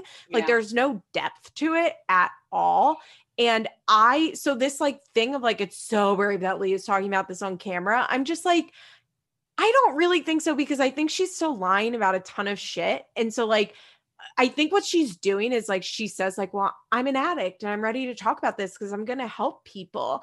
And then everybody's like, yay. And then she can get away with lying about more stuff. And I think she knows that. I think she's very manipulative like that. Yeah. I also want to know why we're not talking about the ghostwriter, right? Because when she goes, it's my editor, and we both wrote a timeline. I mean, so you wrote a timeline for your ghostwriter so they could fill it in. Yeah, and I'm just like, Leah, we know you didn't write a book, babe. So like, I mean, also, she's at the timeline stage sometime in like December or January, and then the pre-order comes up while she's still at the timeline stage. Please. Exactly. And they wouldn't be doing pre-orders then because they don't know that you're actually going to deliver a fucking book. Yeah, but they know the ghostwriter is. Yeah, but plenty of people get paid for a book and don't fucking deliver it. Yeah. So they would never put a pre-order up without that. And so, like, there's no shame in Leah using a ghostwriter. She's not a writer. I don't even think she graduated high school. And so, she did. Don't you remember what she had those the twins in those like insane dresses and the picture of her holding both of them? Oh yeah, those Chantilly dresses. Yeah, but the Gone with the Wind shit. Yeah, but not that like graduating high school means you write a book. But I'm just saying, Leah doesn't write, and so it makes more sense for her to be like, I'm working with a co-writer. Yeah, to say like I know the stories, but this person will be able to like make it into a story that you could read, and that makes sense. And no one would hold her up for that. And also, this editor phone call, man, maybe they cut some things out, but it basically was like, "What's the name of your book?" Yeah, and I was like, "That's bitch. Great. That's great." Hold on, wait. We need to talk about at the very start of this episode. She goes, Allie's been feeling a lot better, so we're just going to keep her wheelchair at school more. And then as she's doing this voiceover, MTV is showing Allie like zoomed in on her feet, like doing the Running Man. Oh. I was like, okay, first of all, that's shady as fuck. That's a child that has a disability. But also like, Leah, Allie is disabled at home, at school, on the weekends, at night, all of the time. On vacation. Allie has a disability. It is 24/7. The disability doesn't go away when she gets home. And like we see them playing like the fucking Just Dance Connect game. It's not like at home she's just sitting constantly so she doesn't need the wheelchair. I don't understand why she is not figuring out the best way to do this for Allie. She has her head in the fucking sand. Allie's going to be very angry as a teenager because first of all, it's going to be up to progress. Like, honestly, Liz, Allie could be dead by the time she's a teenager. But it's going to be, it's progressing. So it's going to be progressing to the point where she can't even fake doing stuff like this. Mm-hmm. And she's going to be very angry at the fact that she's lived this entire life with people being like, you can do it. If you just want to walk enough, you can. And that's like, it's going to be a lot of porn. Shit.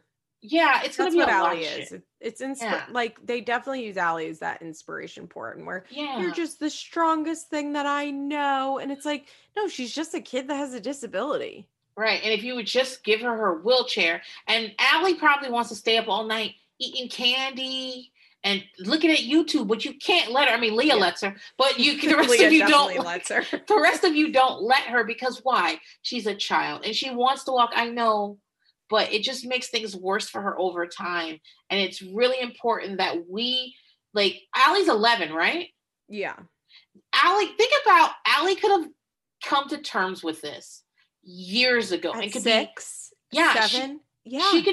She could know people that have the same thing she has. She could have an understanding of who she is and be developing who she is as a person, talking about the things that she is good at and can be good at. Like, Allie, I don't care how many times you lift Allie up in the pyramid. She's not going to be on the competitive cheerleader team. It's not possible. But she could have stayed in that choir. She could have done that. Like, it's so hard. Like, there's nothing for Allie to feel good about herself with because you keep putting her in positions to compare herself to everyone else when she shouldn't have to. Like, it's just so weird that she can like say with a straight face, like, well, she doesn't need to have her wheelchair today. We're going to just let her leave it at school. Yeah, I can't. Sorry, go ahead. I was talking to you about like my kids having ADHD and how when I first got them, I had to really learn about ADHD because I didn't know. I really thought it was just like you run around too much. And so when I first got them, they were like, well, you don't have to give them their medicine on the weekends, give them a break from it and stuff. And I noticed that like they would be in more trouble. They would be like doing shit that was crazy. They would have to like, you know, we have a social contract with people when we're playing games and playing with other kids, and they like it would be hard for them.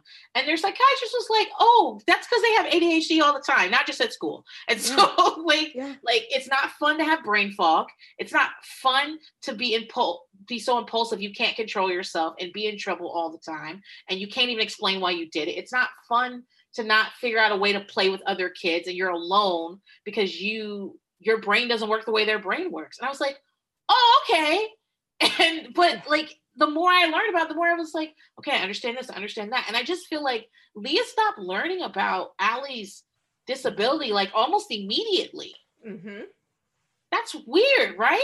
It's so weird. Also, like compared to someone like Cheyenne and everything they do with Ryder. Oh, yeah. Where they're like in DC meeting with parents that have children with rare genetic disorders.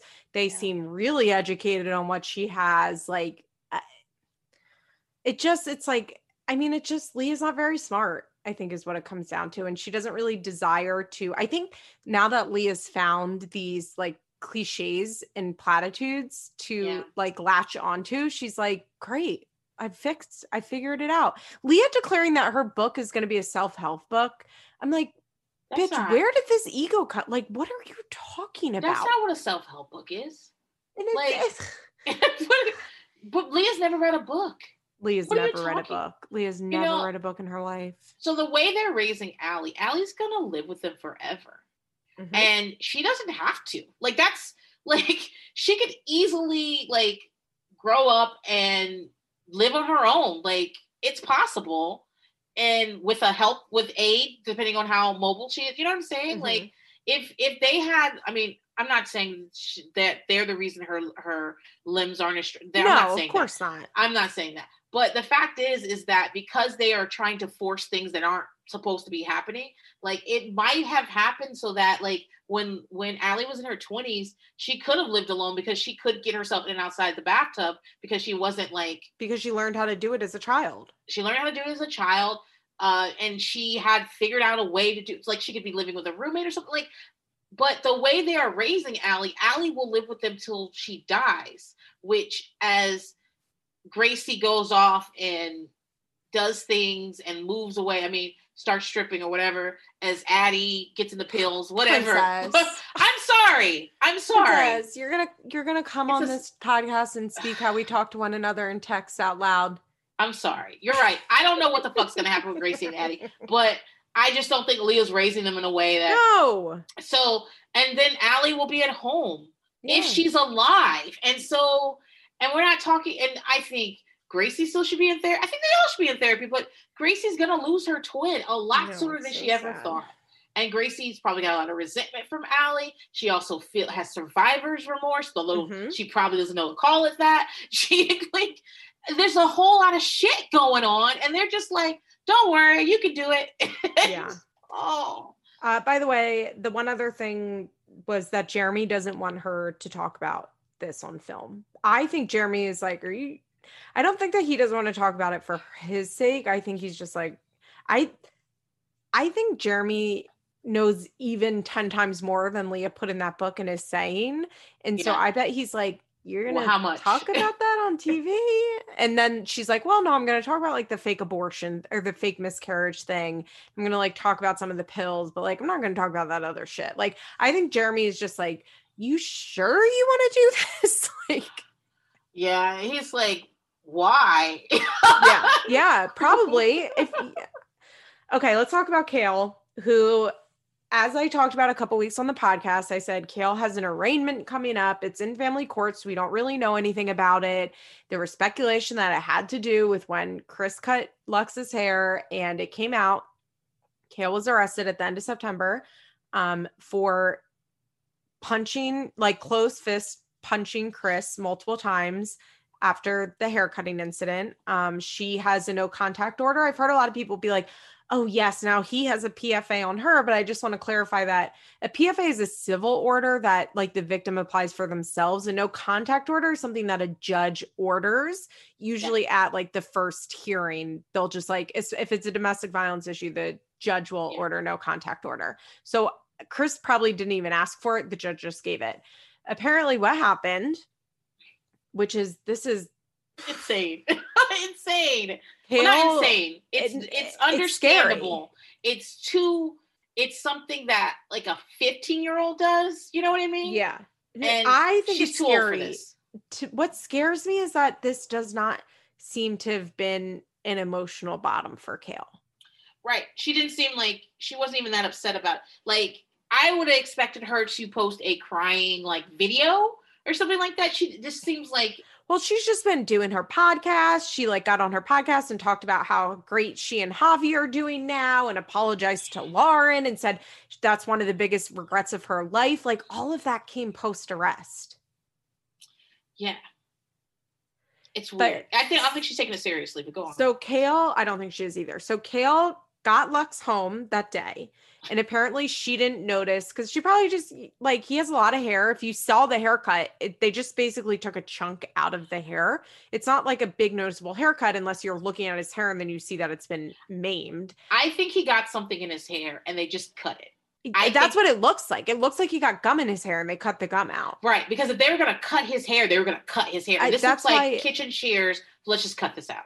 Which like, if that's what, but Chris also, I don't know because Chris got on Instagram Live and defended himself and said that we were giving him a trim. He didn't say like the kid got gum in his hair. And also, like, even if that's what happened, you text the mom, grandma should have texted Kale and been like, oh my God, Lux got gum in his hair. Whatever like, they did it with safety scissors. Because yeah, literally.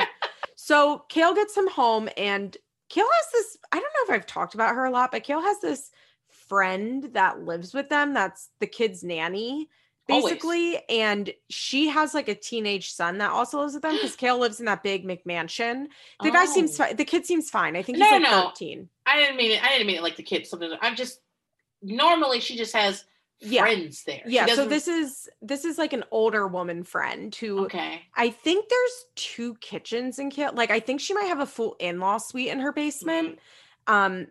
Like most McMansions in our area that look like that will have like a full in-law suite in the basement that has, you know, like a kitchenette like this. So I would guess they live down there would be my guess. And so I guess the son like picked Lux out of the car. I think the son is very close with Lux from what I can tell. He takes care of Lux a lot.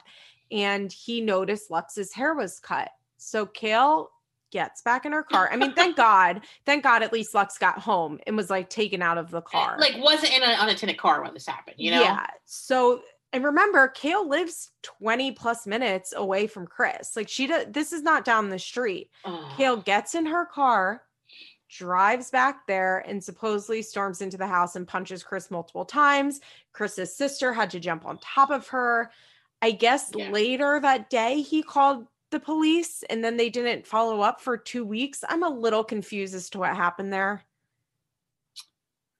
I'm not. Well, no, I'm not confused in that. Like they don't, but I'm confused why if they weren't like going to talk to him quickly, I don't know why 2 weeks later they contacted him. I don't either. That's what I don't understand. Like usually they come and then they just treat you like shit and like don't do anything. I also think about the way he called the police and probably think about the way he talks and stuff.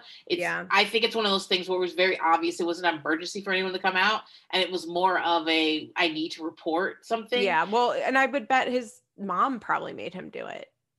And so he wasn't like following up like, hey, is anybody going to come out? Because I don't think Chris and Kale have such a weird dynamic. I cannot figure it out. You think this is the first time she hit him? No, right? Of course not. Obviously. They've been hitting each other for years. Yeah. Years. The thing that I like, so like I always tell people, I am a Kale. Like I have I have all her attachment problems. I have all her trust issues, her childhood traumas and shit. I have all of those things. And the thing that Kale really brings to this show is that people like me who have grown a little bit get to watch Kale do exactly what we want to do.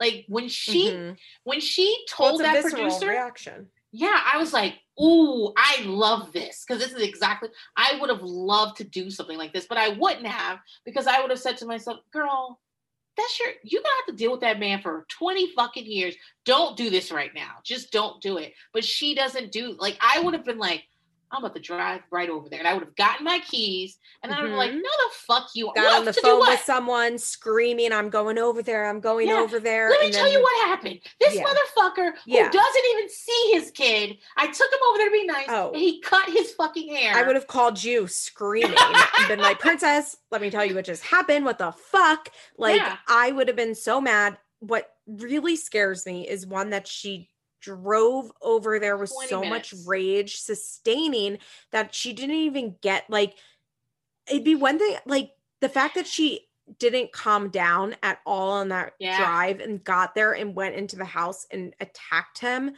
Yes. is really fucking scary. I've always kind of suspected that they physically fight one another mutually.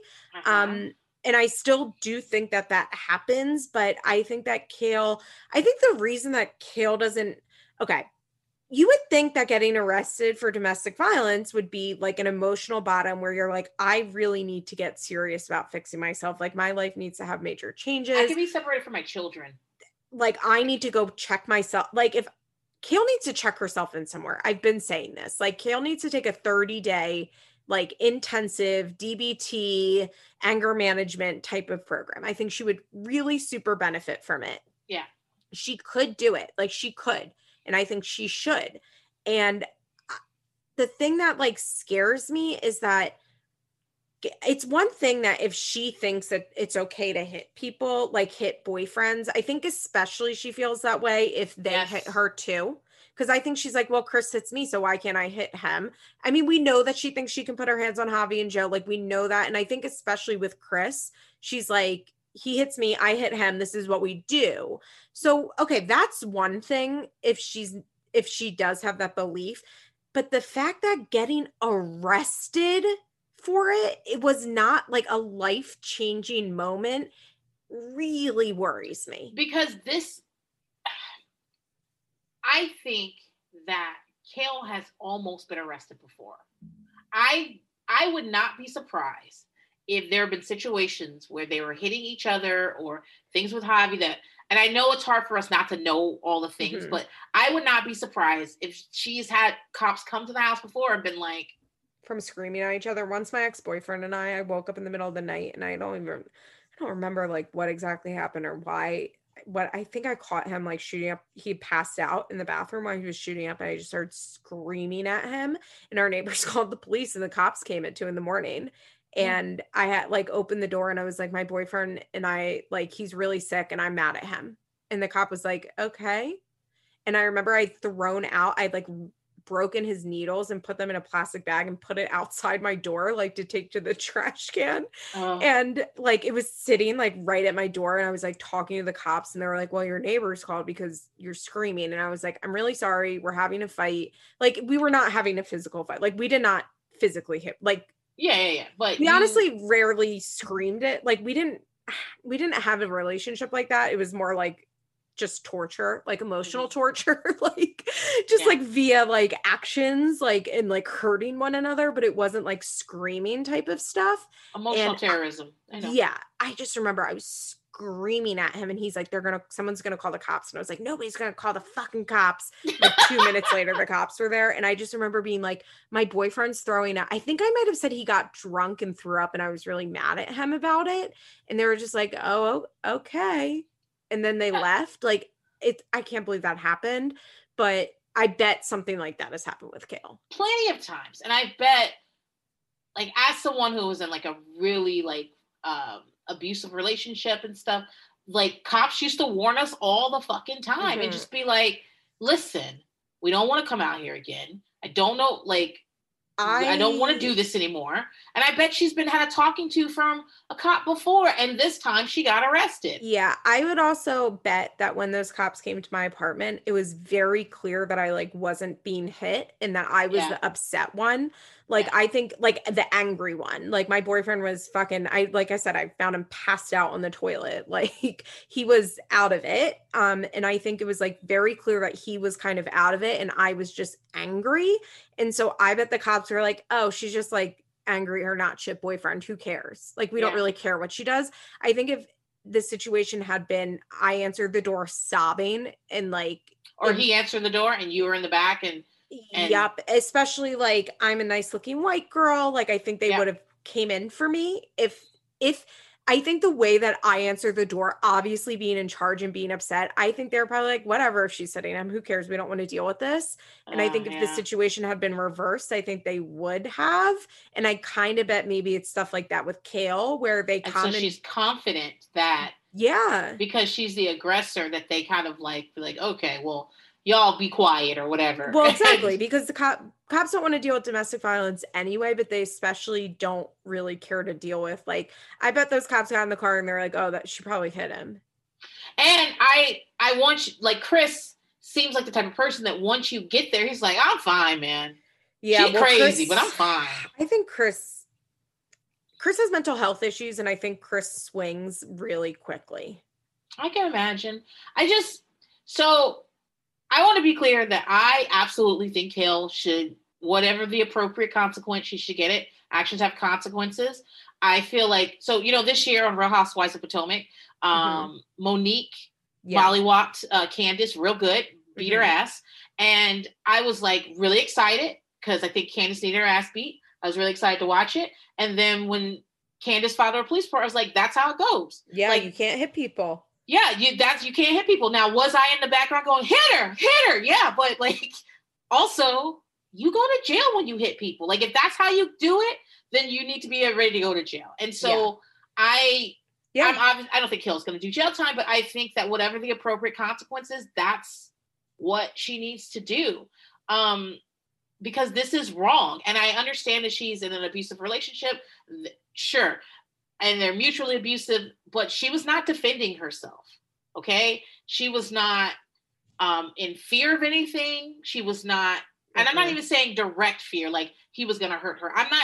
She was not in fear of him coming to her house and hurting her. It wasn't even the thinnest of lines. She was mad at him that he did something he shouldn't have done. And she decided that the way to punish him was to hit him. And I'm sorry, people go to jail for that. So, or get community service or get probation or whatever it is. She's not going to go to jail, but you know what I mean? It's how it goes. My thing about Chris and Kale is Chris does not want to be a part of those children's lives. Regardless of how many lives he does, his actions say he doesn't want to. Like when she moved out there, I remember talking to you about it and being like, she could move into Chris's house and he still wouldn't see those kids. He'd be like, oh, all those kids are here again? Yeah. Like he'd wake up in the morning and be like, oh, you guys still here? Yeah. This is still happening? He would just leave. Like he has no interest in it. And I think that what happened is that she was giving him shit. It's probably one of those times when they were probably like, still to get fucking, and she's like, well, you never come, blah, blah, blah. And he goes, well, you live far. And she took that to be like, okay, girl, I'm going to move close. And it just happened. Yeah. Well, he's probably sweet talking her. Like, I just want to be around more. And like, if you lived closer, like I could be. Yeah. And I feel like it was like one conversation. Yeah. Oh, for sure. And then it just happened. And he was like, oh, you believe me? And so he's like, uh-oh. Like, whoops. I don't understand. Like I might be contradicting myself, but I want the door to be open for Chris to see his kids if he can muster himself to do what he's supposed to do. But I don't see why I, as Kale, unless I was still fucking him, which she was, but why I would drive all the way to his mama's house and drop my son off, the one that you went to court to say that you want to give up rights to him and leave him there for the day. I probably wouldn't. I don't know why she does that either. I would say, and maybe because she doesn't want Chris at her house, but I would say no. Well, Chris wasn't supposed to be there at all. Supposedly, she was just dropping Lux off to see his grandma. That's what Kale thought. I wouldn't drop off to see grandma either. No, me neither. Not right now. I can't right now because we have a no contact order. But how about I FaceTime him with you? Listen, I hate Lux's hair. I hate it. I hate his hair. I think it's cute. Weird with his old man face. I don't get it. It's so cute. I love the old man face with the long hair. I think he looks so silly. I love it. Liz, he looks like that little dude that used to go, the plane. You know who I'm talking about? No. It's a little dude from Fantasy Island. Oh, Princess. Princess is bullying children today. I'm sorry. And I want you to know that I'm not participating in it. And I think Lux is one of the cutest kids. And I love that beautiful long hair. I don't think he's cute. He's weird to me. He looks like such he a literally cute has Punim. Chris's face on a little person's body. No, and it's so funny. I think a kid that looks like an adult as a child is the funniest thing to ever exist. Like, I Babies think it's only. so funny. Once they start talking with those old man faces, no. It's so funny. That is horror movie shit. And so, but Chris had no right to cut his hair. Chris is not his caregiver. Kale is his primary caregiver, but it doesn't matter. Chris could have walked up to Kale's house and kicked her mailbox over, and she's still not allowed to go, or even like hit her car. She's still not allowed to go and close fist punch him. Absolutely not. And so this episode is basically where she finds out she's pregnant. And I just want to be on record to say that Kale should have had an abortion. Kale should have aborted Lux too. What's she doing? She should have, but she really should have had an abortion with Cree. And the reason is because she already knows what the deal is. If Kale wants more children, it's perfectly fine to go get a donor. Yeah, but Kale doesn't want that because Kale's very sick. Kale's a sick person. She wants Chris's. And she wants the chaos that comes from it. And she wants to be able to like throw it in Chris's face. And she wants to be connected with Chris for her whole life because the two of them are so fucked up. He posted something on Instagram this week where he was like, I hate seeing her cry. Like, they're insane. They really scare me. This has been going on for like 5+ years at this point. Somebody's gonna get really hurt. Really hurt. And maybe not even like one of their rage drives over to the other one's house, they get in a serious car accident. Like it might not even be as a result of straight domestic violence, but like the periphery stuff that happens. It really worries me. It worries me that one day Kale will go too far. Maybe one of Chris's sisters or aunts will come over and like really hurt her. My biggest worry is that Kale will hurt him and like really go to jail. Like, I mean, I'm just saying, as far as like Kale goes, I think that she may not be fully realizing like how much danger she's putting herself in. But yes, I completely agree. She will really hurt him. And in front of the wrong person that the cop maybe has influence with cops. Yeah, exactly. Or, I mean, plenty of murders happen like this. Yeah. And then you're in prison and away from your kids. And like, you don't even have a family to raise your kids. You know what's really scary? This is the darkest thing I've maybe ever said on this podcast, is that like, I'm listening. Like, if there was a murder-suicide, I wouldn't be sure which one was the murder and which one was the suicider. Like, that's how sick they are. Yeah, but I lean more to Chris. I think Chris would do the murder-suicide, but like, you have to wait for the news to tell you which one did it. Like, Kale could do it too, because she, like, it just, the level of toxicity and like scariness and the fact that like the courts do not stop them is what really, really scares me. And I also could imagine Kale grabbing a knife during a fight. Yes. That's what I think. Like, it'll be something where you just like, and just so impulsive, like no thought. I think she must, like, she probably was not even in her body that whole drive over there. Yeah, I agree. And it's hard to watch Kale because even though like I empathize incredibly with her, but she has told herself the story of her life over and over again. This is all a mess of her own making. Everything is her fault. Yeah. And like the thing with the cousins, like, I don't want them to meet a cousin that they're not going to be able to see all the time. Well, Kale, you only think cousins see each other all the time because that's what you used to watch on TV in your apartment alone while your mom was drunk. Like, she like, I think really what it is, I think it's Javi's family, but like Latino families are a lot closer, like, with extended families than white families are. That is absolutely true. But she has told herself, well, the reason I didn't have this is because of my parents. The reason I didn't have this Christmas because of my parents. I bet Kale gets wild on the holidays. Oh, like, are you kidding me? Wild. Thousands and thousands of dollars. I bet. And I just like, I think it's just such a bad move to let something, the hurts that you had as a small child, pilot your entire life. And the problem is that seems awful. Her life is awful. She's a pretty productive person. She makes a lot of money. She can be reasonable. She's good at the day-to-day parenting. Yes. People say that she's like Janelle. I'm like, Janelle doesn't even look her kids in the eye. What are you she's talking nothing about? like Janelle. She's fucking her kids up in her own unique way, but she's Yeah. nothing like Janelle. She's a bad mom for her own unique ways. But as far as the day-to-day physical aspect of parenting goes, She's good at Kale's it. quite good at it. And that's why it's so fucking upsetting and frustrating to watch her live her life this way out of inability to like fully get help and admit what's going on. And Because she's she like, doesn't have a bottom, or like, you know what no, I'm saying? yeah, It's well, and not. she's saying like I'm in counseling. It's like, Kale, once a week talk therapy is not going to fix this. She probably does talk space. I don't know. I just But you feel know, like she needs to be in like serious DBT or at least CBT. Yeah. She needs to be in some sort of structured program. Like she needs to be getting medicine. Like going to the therapist once a week doesn't really do that much when you have real serious issues. Yeah. Why is it that Kale, like the question I asked Kale is like, Kale, why is it that you're never by yourself? Never. Ever? And that, so you always have to have a partner of some sort. Then a million friends, then all a those million kids. Friends, that old lady living in your basement with her kid. Like you always have, like, why is that, Kale? I would ask her things like that. I would talk about that anger. Like anger is, someone said this to me before, and I just assumed it to be true because it feels the way for me. It's a secondary emotion based on fear. Yes, but it's an easy thing to access. Yeah. Like when you're there, it's easy. It's so much harder to be like, I'm hurt. Like I'm scared. I'm this. It's so much harder to be vulnerable. It's really easy to be like, I'm gonna whoop your ass. Yeah. And so like how much she leans on anger. I've watched this woman on TV for so long. You know what's also hit crazy? People, scream at people.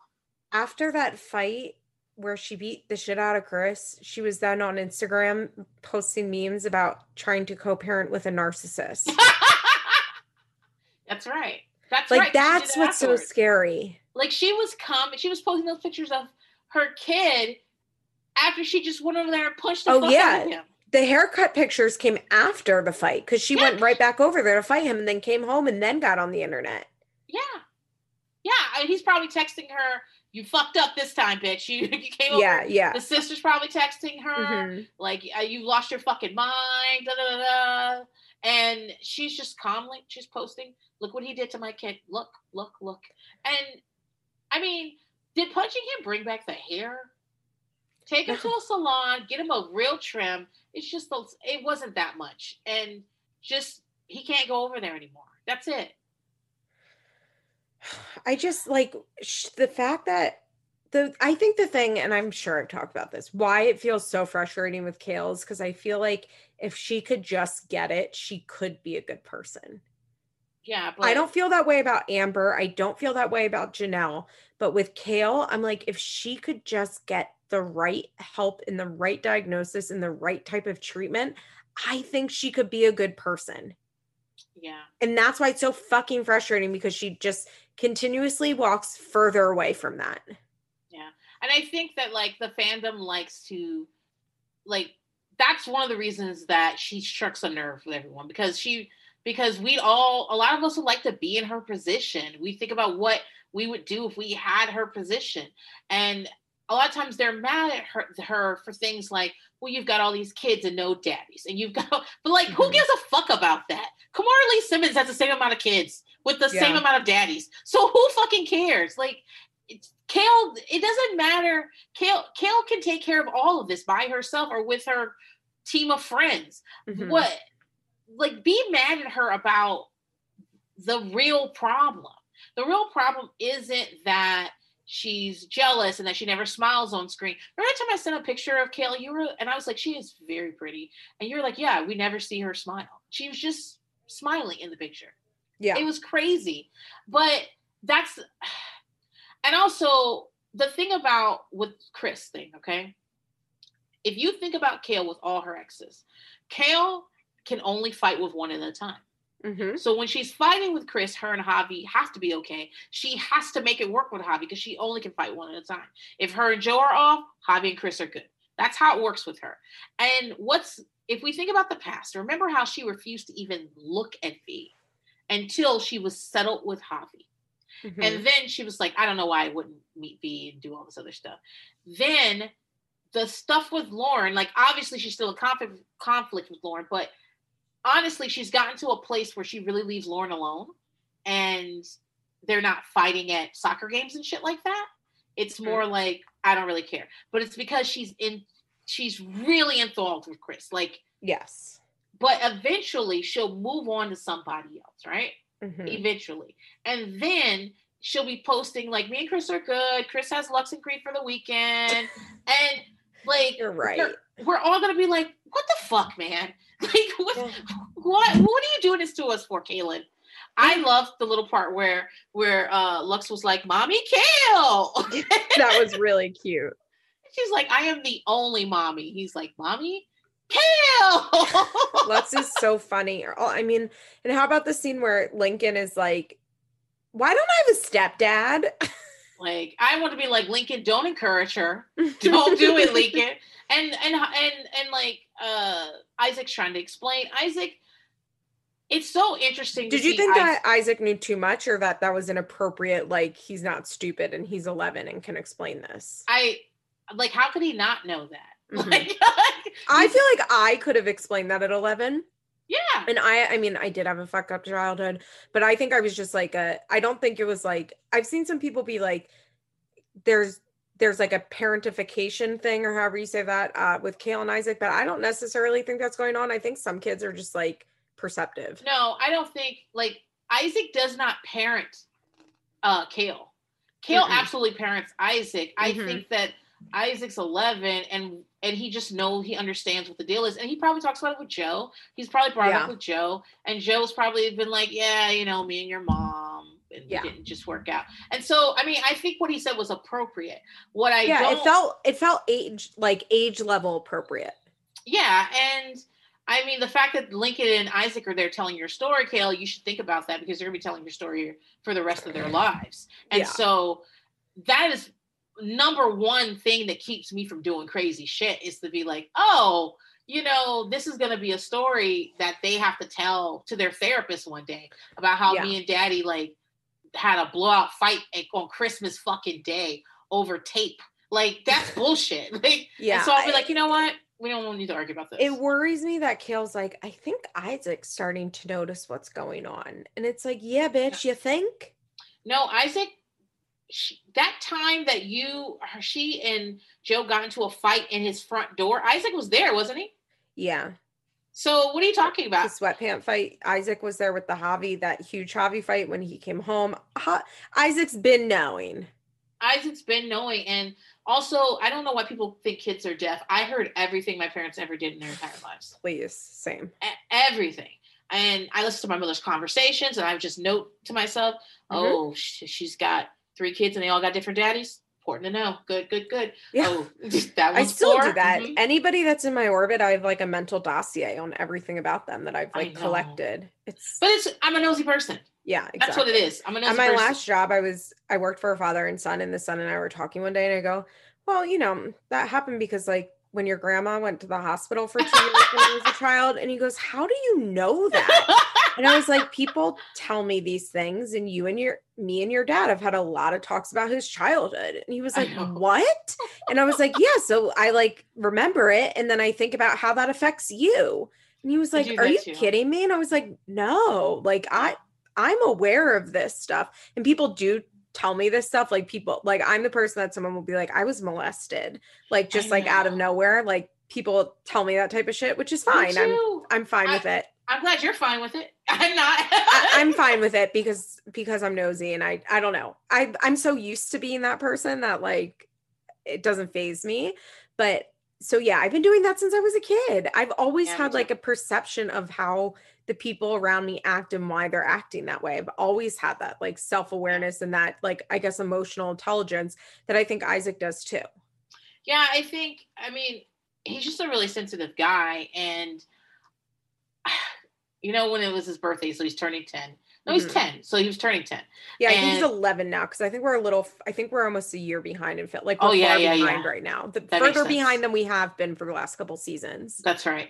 So she's like, on this day, I was pushing you out of my body, and you were this kind of baby and that kind of baby. And I was thinking, you're not going to tell him what he looked like as a baby? You're not? Because we used to talk about, like, Isaac is a very handsome little boy, but Wasn't always the case. Wasn't always the case, babe. Not with Bentley running around here. His birthday is January 18th, 2010. So he'll be 11 soon. Yeah. Oh, wow. So, I mean, as far as Kale's concerned, I mean, I just feel like, I empathize with her right now because she is realizing she has made a huge fucking mistake. But I also believe what you said. They don't ever use contraceptives. I don't believe they've ever used them. Never. And I was watching Crazy Ex-Girlfriend, and at one point, somebody's mom says something like, well, since you're going to go against the laws of the church, be consistent and use birth control. And I was like, yeah, if you're going to make big mistakes, just use birth control while you do it. I mean, I can't stop you. But, she's really unhappy. She's in a bad place. I think that at first she wasn't willing to talk about reproduction. That's why the first half, she's like, it's between me and Chris. And once Chris's aunt posted that picture, I mean, his family hates her. Oh, hates her. Hates her. And posted that picture. She kind of had to address it. And I don't know how far along was she when that happened? No, I think like that was her 12-week ultrasound. Okay. And I just maybe like a 10, like the 10-week, like around there. Yeah. I just feel like, I mean, obviously I don't want to be calling people's children mistakes because that's not what it is. I think the mistake is to get pregnant by him. Mm-hmm. And Creed's not a mistake. What you did to get Creed was a mistake. And now you've tied yourself to him doubly so. You guys are going to be in each other's lives forever. And I don't understand why she keeps reaching out I do, to pull Chris to these kids. It's because she wants him. Because if it really wasn't that, I would just say to myself, okay, well, he knows where I live. He knows my phone number. He's not calling. All right. It is what it is. But she is pulling him towards her, and she's using these kids as anchors. And if she got what she wanted, girl, think of the house Isaac and Lincoln and Lux and Creed would have to grow up in if she actually got Chris to commit to her and be there 24/7. No,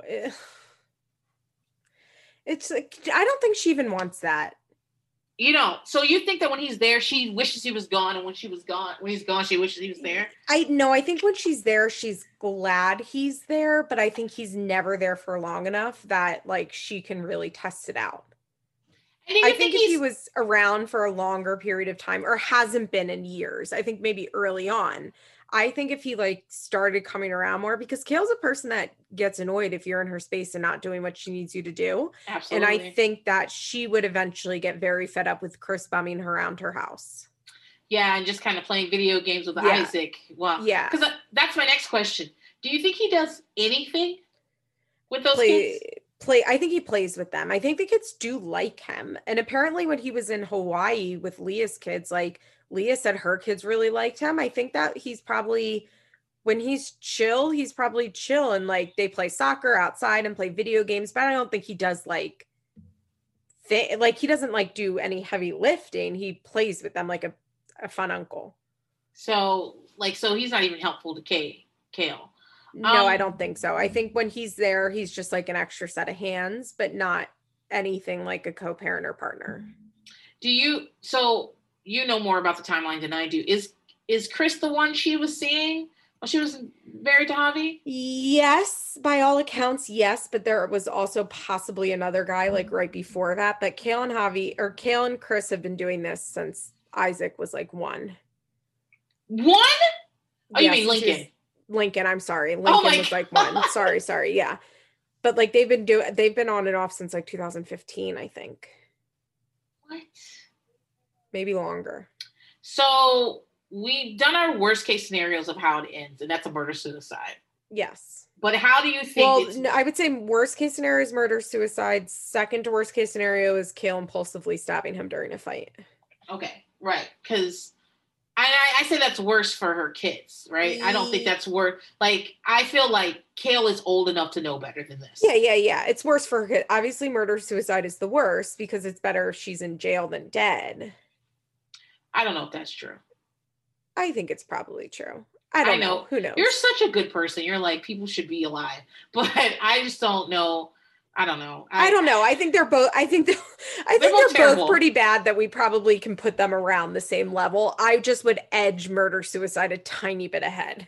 Okay, so but that's the worst case scenario. What do you think is most likely to happen with Kail and Chris? Do you think she's about to get pregnant again?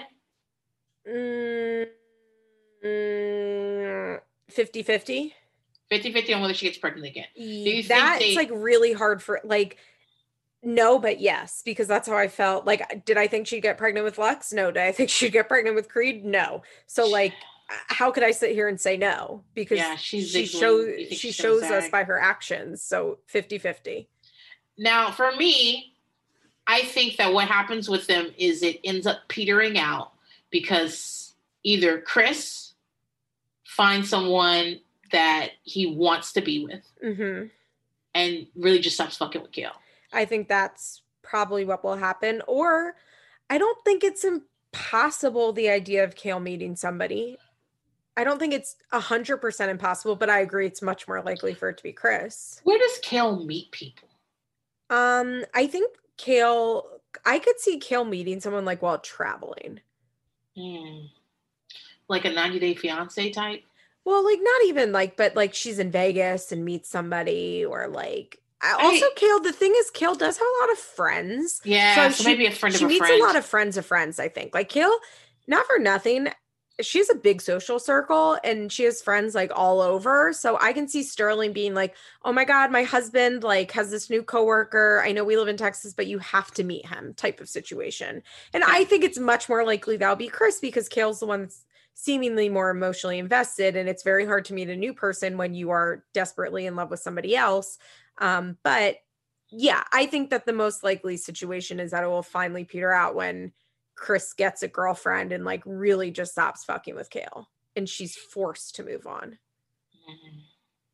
Now, I mean, it took me like 2 years to really break up with my ex-boyfriend. Well, yeah. I mean, that's what I said about the Lauren thing. Because like, is she still in Maine? Is she from Maine? Yeah, supposedly she's still in Maine. But like, I was like, I really hope that she breaks up with Javi. But I also know that sometimes it takes 20 times to break up with someone before you actually fucking break up with them.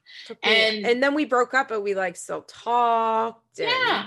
Took me a really, really long time. Like we were broken up, like for sure we were broken up, like we were not together, but we were still talking like regularly. And my heart was not open to anybody new. So we weren't broken up. You know what I mean? Like we weren't together, but I wasn't. It wasn't like, you were broken up, but it wasn't over. Yeah, exactly. And I think that's what Kail and Chris will do until Chris finally cuts it off. I want to say though that it would have to be Chris because Kail won't do it, but I think we're underestimating Chris's mental health stuff too.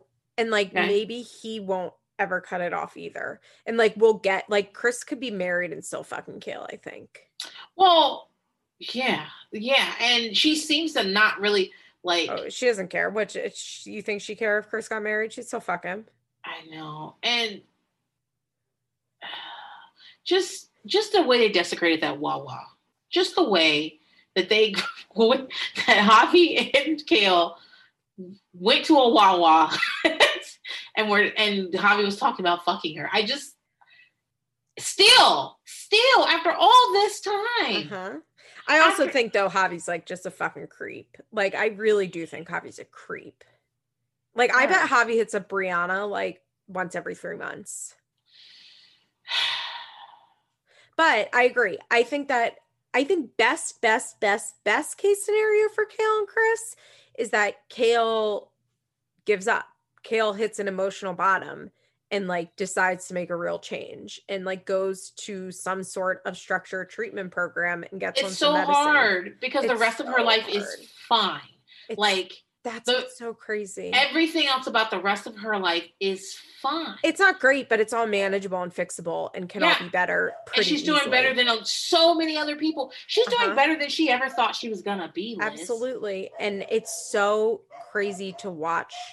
That's why it's like back to the Janelle of it all. Watching Janelle like throw away her life is like, okay. Like this makes sense. Like this is what I always thought for Janelle. She has no interest in being a mother. Like, yeah, her kids are getting fucked up. They don't get fed or bathed over there. Like, they can't talk, those kids. Like, Kaiser can't even write. He's like 7. You know what I mean? You're like, okay, this all makes sense. And based on like what we see, and like her and David make total sense to me. Like, all of this makes total sense to me. The thing with Kale that's so hard is that like she has all of the pieces to be a better person. And like, I think that I just want her to get help so bad. All right, but you can't want it more than she does. You can't want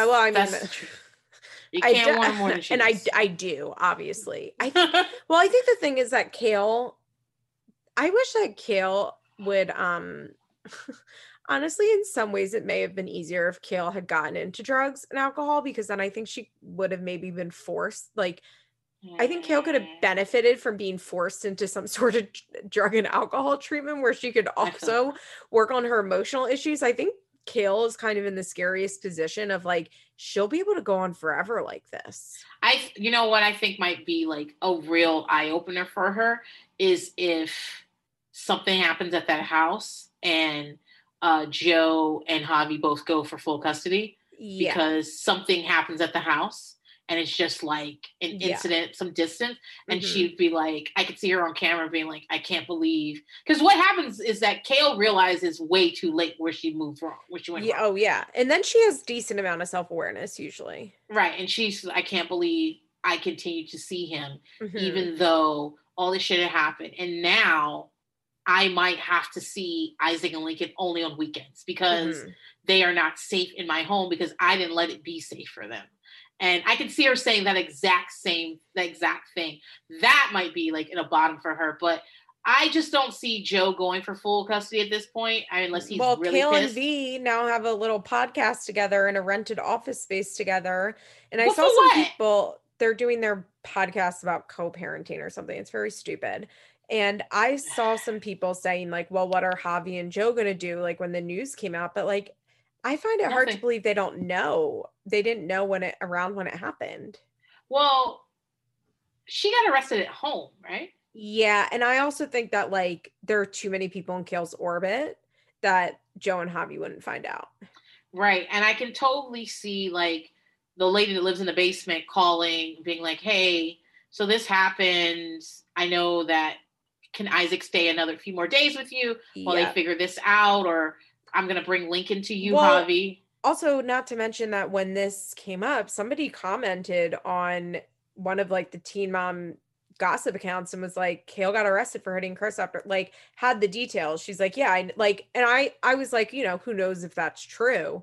But I remember you saying that could absolutely be true. It could absolutely not be true either way. So yeah. So what I'm saying is like people obviously knew, and I find it hard. Like I think that Kale does kind of have a big circle, and I think if people found out, like I just think it would have gotten back to Joe and Javi, and I also don't think that she'd be able to keep it a total secret from Isaac because we see, like I think that Joe and Javi probably knew around the time that it happened. Yeah, I bet Isaac was like really upset. Yeah. And if it happened at home, we're in a pandemic. I hope it was at Joe's, but I don't know that he was. Like, who knows? Like he does. I think he's doing at home school. He was probably at home. And yeah, it's fucking terrible. And I don't think Isaac is parentified because he doesn't parent Kale. But I do think that there was a conversation when she came back about like, I mean, because she didn't stay there. They got arrested, they booked her, and then they let her go. Yeah. But so she was probably back in a couple hours. They also, like, when they arrest you, they have to run your shit to make sure you're not, like, wanted somewhere or something big. Mm-hmm. So it took more than 10 minutes, guys. It took probably hours. But yeah, she left as soon as they were done doing all the stuff. She didn't have to go into a sale, probably. But I'm sure that when Isaac's very sensitive, he said, and he speaks to Kale about what he feels, and I'm sure he told her that he was upset when the next time he saw her, whether he was at his dad's house or whatever, like that was scary, or I'm worried or whatever. And so to bring it back to you saying, I can't believe this wasn't her emotional bottom. Yeah, I can't believe it wasn't her. Yeah. All right. Princess, thank you so much. Do you want to plug your podcast? Yes, guys. I have a podcast. It's called Buy Pumpkin. It's a niche, vintage reality dissection. I go to old reality TV shows and I just I talk about them in time and space and culture. Right now I'm talking about Hogan Knows Best on my Patreon, which you can find at patreon.com/buypumpkin. And on the main feed that comes out every Sunday, I'm talking about the real L Word, which Liz, I really like you to come on because I want you to talk about this. Okay. I was never a real L Word stan, but I did watch the first season of it. Well, Kara sent me a video of Whitney pregnant and talking about being a masked lesbian and pregnant. And I was like, this is the content I need. This is it. Love that.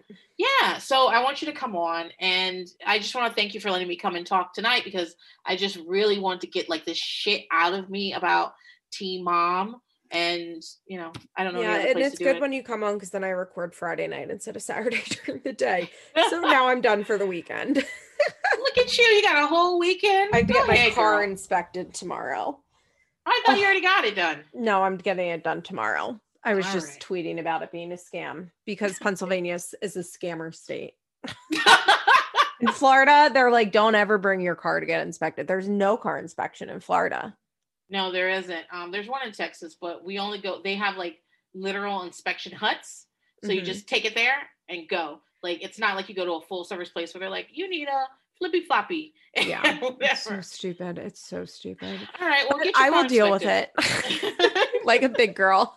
All right, Princess. Love you. Love you too. Thank you. Bye. Bye. This podcast is brought to you by Solid Listen Network. Find me on Instagram at feathers_pod.